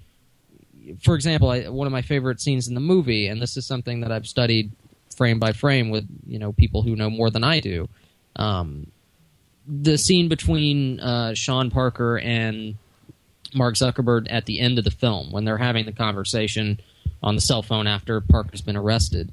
If you watch the way they reposition themselves in the frame and the way the cuts go across in terms of where they're at in the conversation and where they're both moving in screen space, it's just symphonic. It's just beautiful and precise, and that's true for the whole movie. And then you have this, insanity of making litigation and depositions entertaining, and a lot of that what I like. Is Sorkin. I mean, that you got to lay a lot of that at Sorkin's feet. And there's something I didn't even sort of realize until I read it in a Film Critic Hulk article. He mentioned that he mentioned that like part of what makes Social Network so compelling is that Fincher is able to sort of pull down. Like Sorkin has a tendency to have people be too wordy and too clever. Like a lot of things, same things that Joss Whedon gets criticized for, are too preachy, and like. But because Fincher is, has such a specific tone, he's able to sort of pull down these very, clever lines and root them in like a real, almost like sadness, and it's almost like a perfect marriage, which you wouldn't necessarily think with Sorkin because Sorkin tends to be so true blue and preachy, where Fincher tends to be not that.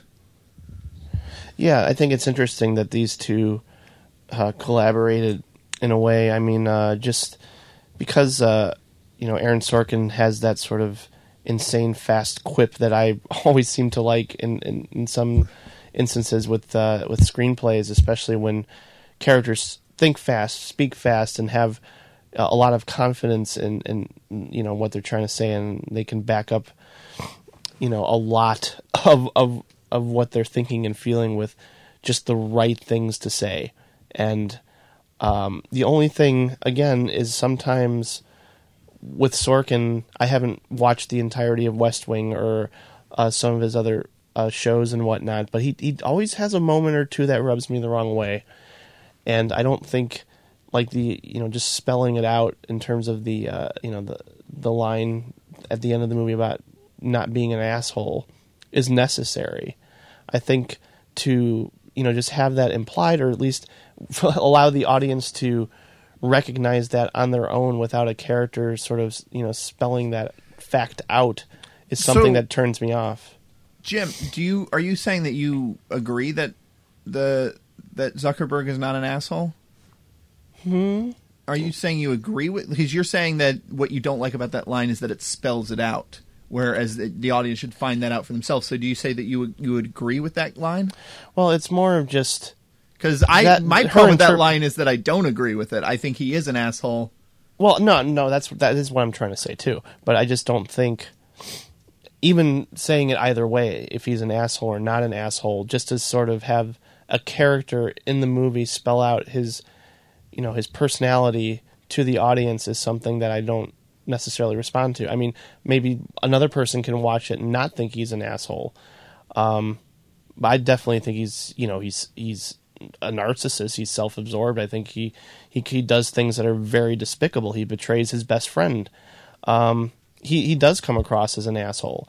I disagree with what she says, but I also disagree with the choice to have that spelled out. Ren? Well, my perspective is always a little off because I think I empathize with the Zuckerberg as presented in this film more than some people do. Mm-hmm. I feel like, in terms of what he does to Eduardo, I don't feel like that's as an atrocious I don't feel like that's such an atrocity, like that. It's a demonstrative of his utter and lack of moral character, because he's responding impetuously in the same way that Eduardo was to incite it in the first place. And I mean, it's one of those things that what I like about the movie is that Sorkin and Fincher both kind of dispatched with reality a little bit, because if you know anything about Zuckerberg in real life and kind of the real story of Facebook and where it deviates from the film, the whole motivation that they give Zuckerberg for everything is largely an invention of the screenplay. And that's fine. That's fine. Which is good. Like, it's like someone has the same complaint about Zodiac. Zodiac definitely twists how it presents facts and the order that they are presented in order to advance its thesis. Yeah. Which is exactly what you should be doing as a filmmaker. Like, that's certainly not. That's certainly, I don't think, a valid complaint. I remember a conversation I had recently about since so many people are ignorant of history or whatever, and people will look at movies and assume that they are historically accurate, do filmmakers have a responsibility to not miseducate? Fuck that. No, yes, they have exactly. a responsibility to tell a good story. That's exactly how I feel about it. Entertaining.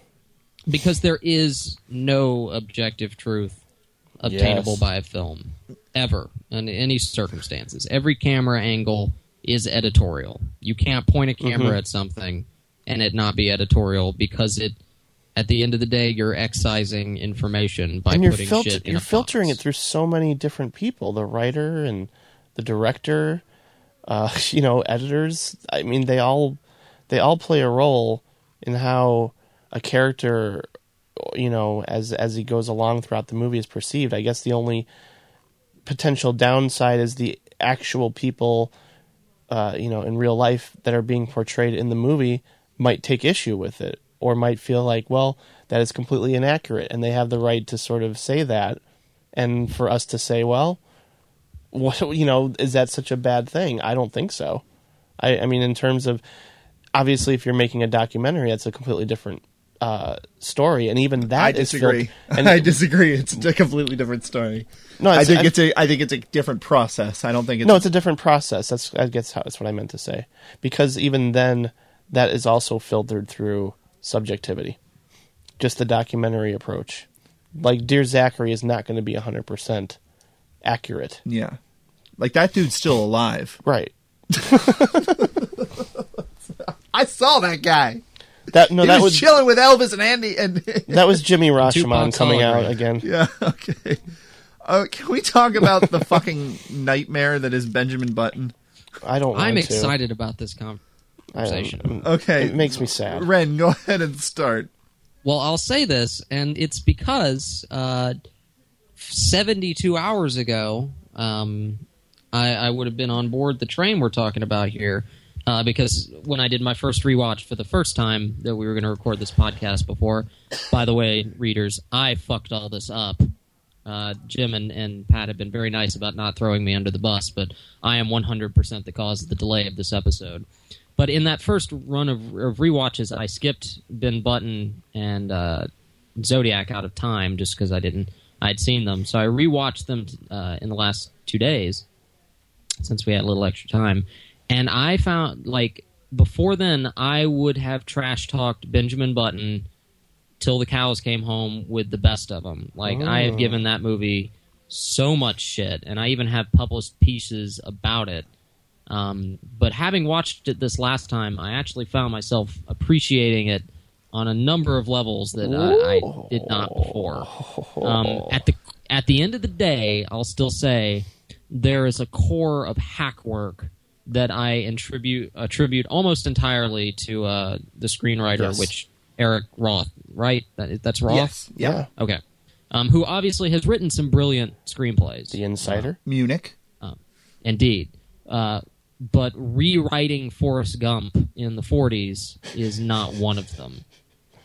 That said, I think Fincher did actually do a lot of really brilliant shit and found some beautiful stuff in this film, and there were things that I was loath to credit the film with a couple, before yesterday, that I now have to admit do kind of, I think, function. Like what? But well, a number of things. For my biggest complaint used to be that this film's core reason for being, which is telling the story of a man aging backwards, doesn't mean dick in the film itself.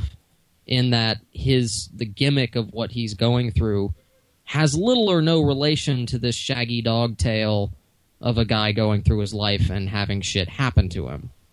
What I found watching it again was that there are actually, and I think they're all built in a lot, largely to the filmmaking and to the performance that Brad Pitt puts across. There's a lot more to be mined in kind of the idea of this man who has experienced all of this death and basically a man living his life not aging backwards, but living his life with zero fear of death, having all of this death front-loaded for him and growing up in an environment where people died constantly. Viewing it through that lens and seeing how he reacts to people, knowing that they're more transient in his life, is interesting and takes him kind of a step beyond just a guy that shit happens to, which is how I used to feel about it. And that is, I will grant that that's something I can relate to, because I had a lot of death in my family when I was a young dude, like, before I was, say, 10 years old.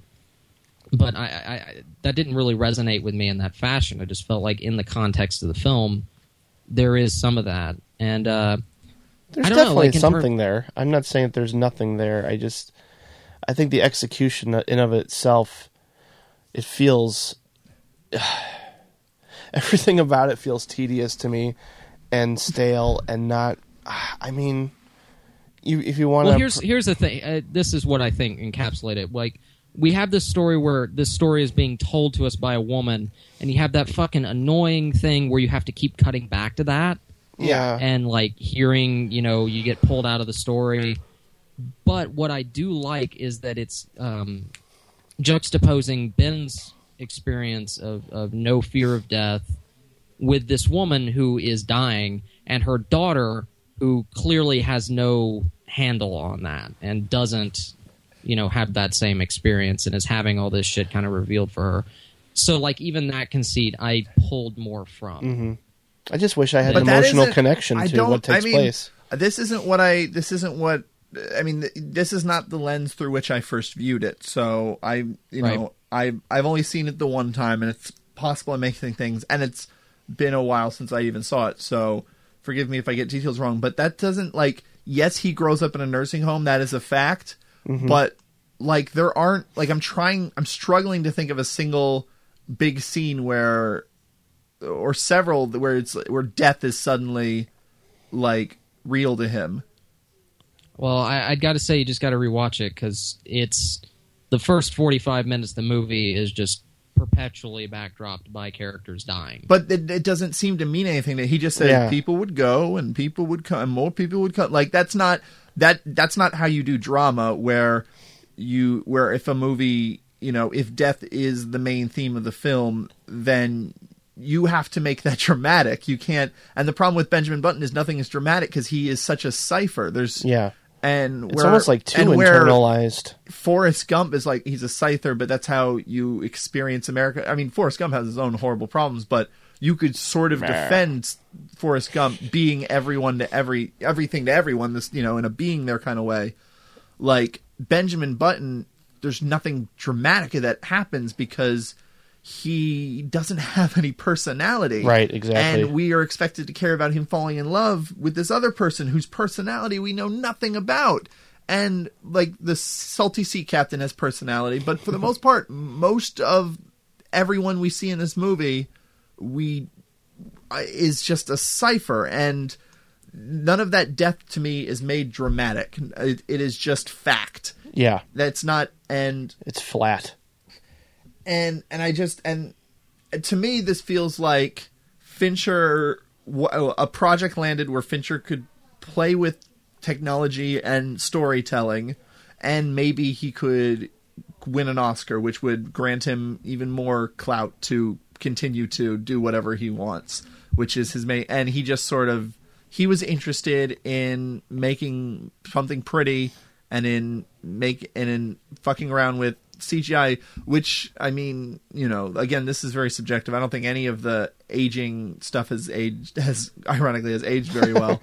I don't know. I always find your visual interpretations a little spotty. Like, we don't agree on things like that's completely fair. I mean, especially given that I am literally. I got to say, I was impressed with how well it has held up. Like, there was maybe a shot where I thought things were a little off when I rewatched. I don't think it's bad. I just don't think it's in service of much. Well, yeah, there's that, and there's also, I think, one of my main hangups in. I'm just describing it wrong. It isn't that the CGI is low quality.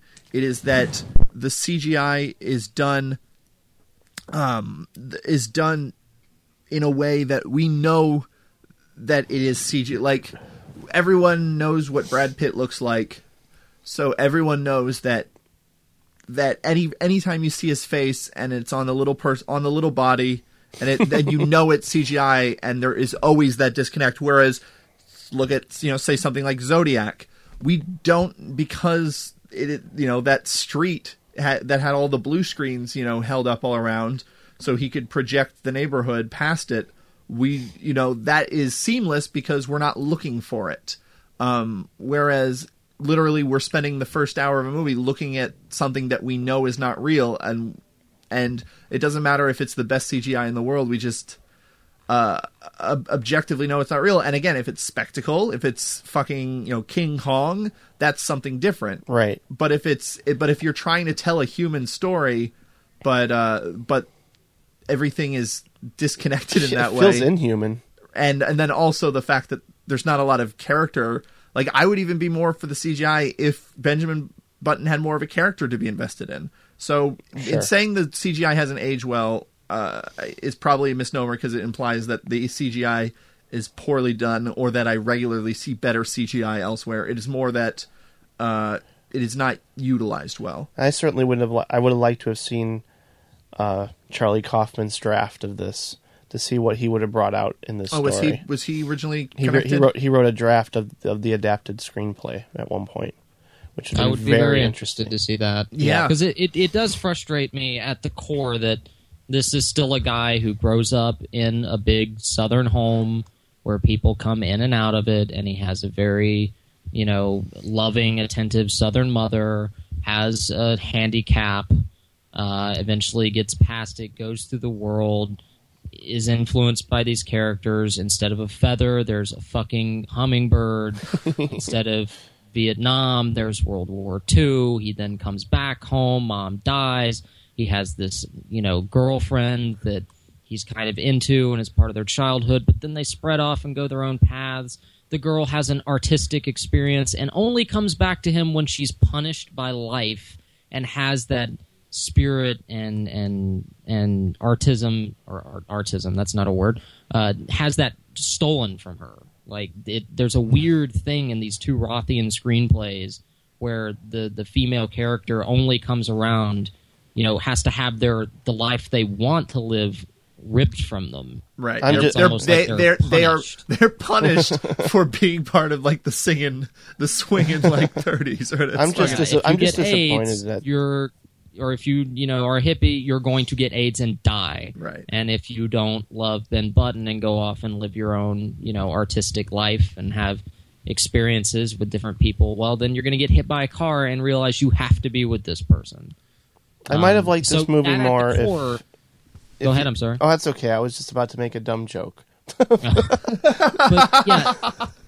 the thing is, if I had to obliterate this or Forrest Gump off the face of the earth, I would probably kick Forrest Gump into the sun. Oh, I completely disagree. Reagan-era fucking pandering bullshit. No, I always feel sad when people don't like Forrest Gump. It's a bad... No, make no mistake. It's a bad movie. But Forrest Gump... it's beautifully made. It's iconic, and I grew up with it. So at the end of the day, I can fucking watch the movie and enjoy it.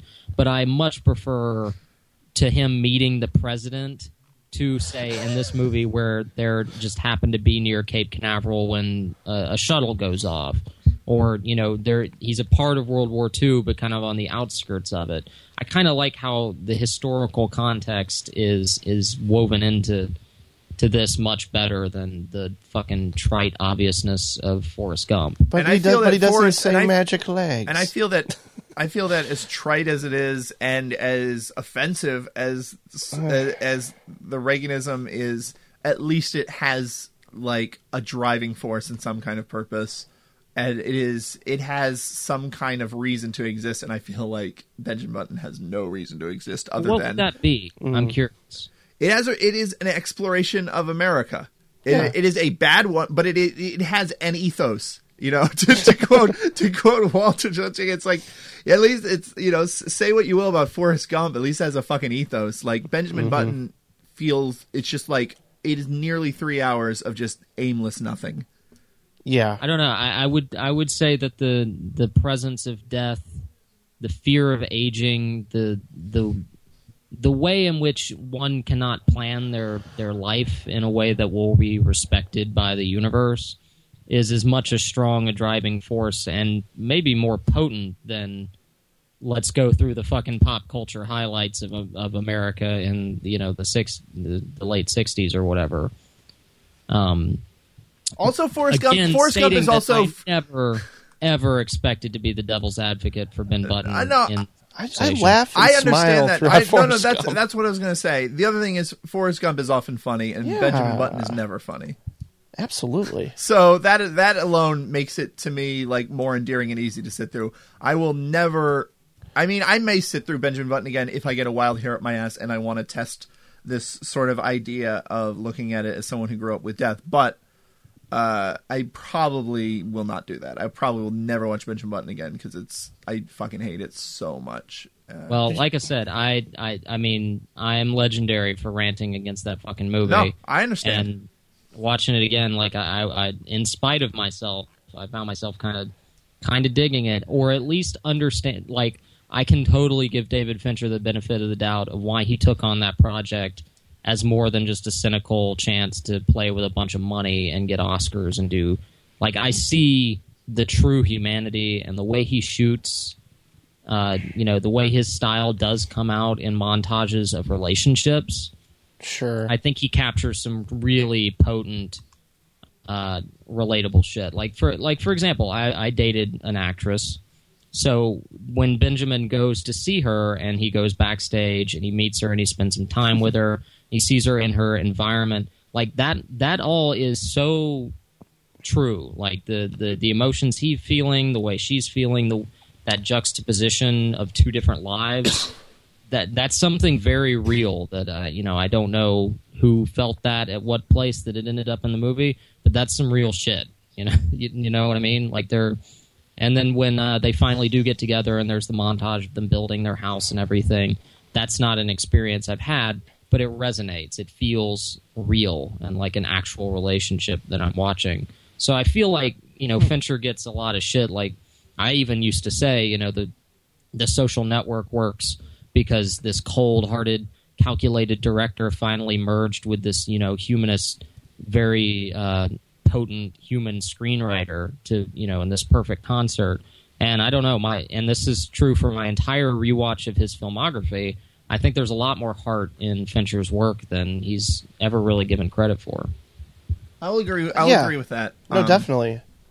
It's interesting just going through, the majority of his films.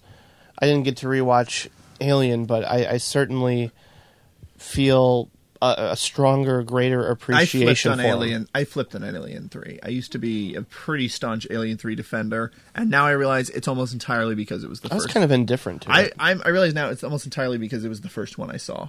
It is a compromised movie. Well, I mean, fucking Fincher walked out during the editing, and you can say, well, you can't blame Fincher that it's a mistake. I'm like, well, Fincher shouldn't have walked out during the editing, but yeah, it's regardless. He shouldn't have taken the project in the first place. Right. It's a bad movie, and the assembly cut is also a bad movie. I watched Panic Room for the first time. That was the one Fincher film I had not seen, and then I watched for the first time, and I fucking loved it. I don't know if that will hold up. but I loved it. Aside I think from it becomes a few... a pretty conventional movie by the third act. I mean, it's obviously the setup. That's where I loved it the most, because I love how it switches. You know, it switches their place with them in the room and her outside of it. I think that's a brilliant way of, jazzing up this, one note concept. I don't think The Last Shot works. I think a few of his filmmaking tricks are overwrought. But overall, and I mean, I think Whitaker's great and Joachim's great, and I fucking hate Jodie Foster, and I still like. Whoa! Where hate Contact, man? It's all contact. Oh, God, you're killing me. Can we have you on the Zemeckis episode? Because you could be on the con side. Because Jim defends every Zemeckis movie. His favorite movie of all time is Christmas Carol. Shut up. No, not Christmas Carol. But Jim defends Zemeckis more than I he do should. very much. And I hate Jodie Foster's voice in that movie so much that it's like nails on a fucking chalkboard. And the same with Silence of the Lambs. Like, I love Silence of the Lambs. Are you sure you're not thinking of Nell? What do you hate about her voice? Her accent is terrible. You know what, Jim? You know what? For every 400 bad puns you make, sometimes you fucking pull nails on fucking Nell reference. Oh, God bless you, Jim. Yeah. No, her voice is kind of annoying in Nell. Let's give our top 3 Fincher films, guys. All right. Jim, go first. Oh, wow. I get to go first. I switched it up on you. Nice. Didn't even see me coming. Now I can't dictate based on other people's opinions. No, I got it. I can go. I can do it. Number 1 is Zodiac. No pressure, Jim. Number 2 is... Oh, you better do this Fight right. Club. No. Number 3... I'm going to go with Social Network. I think it's fun. Yeah, Ren. My number 1 would definitely be Social Network. I think my number 2 would be Fight Club, and then Zodiac would probably be number 3. All right, and for me, surprise, surprise, I think I'm doing the same as Jim. I think my number 1 is Zodiac, number 2 is Fight Club, and my number 3 is Social Network. Woohoo! Well, Ren, thank you so much. Again, you can read Ren's writing on chud.com, where he'll be sure to give you all the updates on, I don't know, whenever the big movies are for December. Ren, what's coming now? How's my fall looking, Ren? I mean, my God, what a year. We have The Master from Paul Thomas. We got Looper from Rian Johnson. We got Django from Tarantino. We got Prometheus from Ridley Scott. We got Cosmopolis from Cronenberg. We got Lawless from Hillcoat. We've got, Gangster Squad from Fleischer. We've got Kill Them Softly from Andrew Dominic. I can't handle this. This is just too good. Yeah. This is like and 2007, then, of course, the Dark 99. Knight Avengers is still out there. It's a fucking banner year. It really is a banner year, which is the Avengers, and we don't even know all the And I heard the newest Wes Anderson movie's great. I've heard a lot of good things about stuff coming out of Cannes. So apparently, I don't know if Spike Lee. Oh, that's right, Red Hook. It doesn't look good, but he made one. Red Hook Redemption? No, not Red Hook. Red Hook Summer. Oh, Red Hook Summer. There we go. The reviews were meh. Apparently, Michael Haneke made like a really touching movie. Oh wow! Like I heard that it's about old people, right? So I mean, it's gonna be a great year, and Ren knows his shit. So when you need the movie news, go over to Chud and see what he's got to say. You can also follow Ren, I believe, on @RenBrown on Twitter. Yeah, for sure. And if I can throw out a quick plug, this summer or this June, I'm going to be on the road. Absolutely.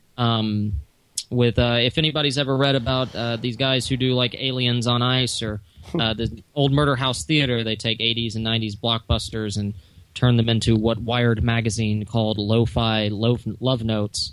We're going on tour with our Jurassic Park show this June. So hit Old Murder House Theater, and that's theater with a TRE at the end, .com, and you get the Facebook page and everything, and find tickets. We're going to be all over the country in June, so find a show and go to it, because it's going to be a fucking blast.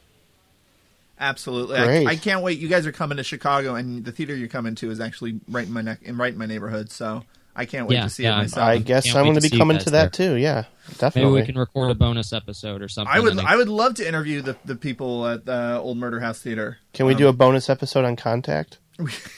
We could sure. We need to get coffee after the show and like just hash that shit out. Yeah, exactly.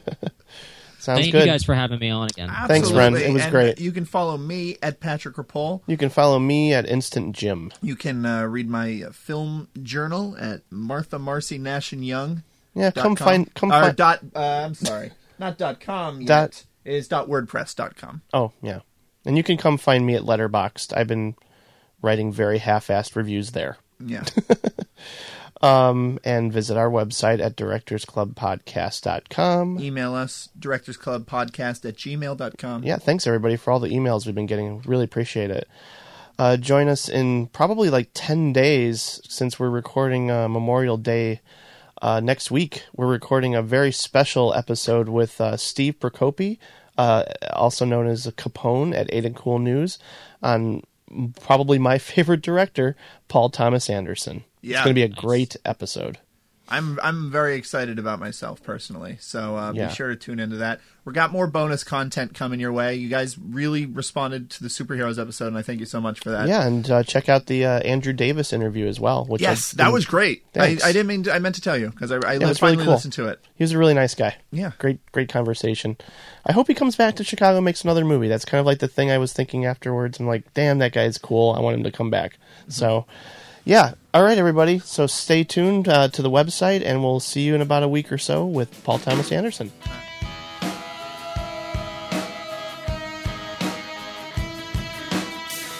Let's have barbed wire going in someone's pussy. Like it's like, like no, there's no Freudian element to barbed wire going in a pussy. Try this trick and spin it.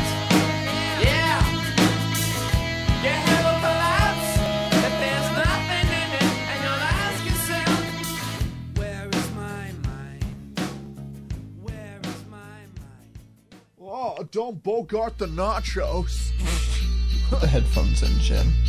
You're about to miss a life-changing song. Mr. Know-it-all, well, you think you know it all, but you don't know a thing at all, ain't it? Ain't it something, y'all, when somebody tells you something about you, think that they know It sucks!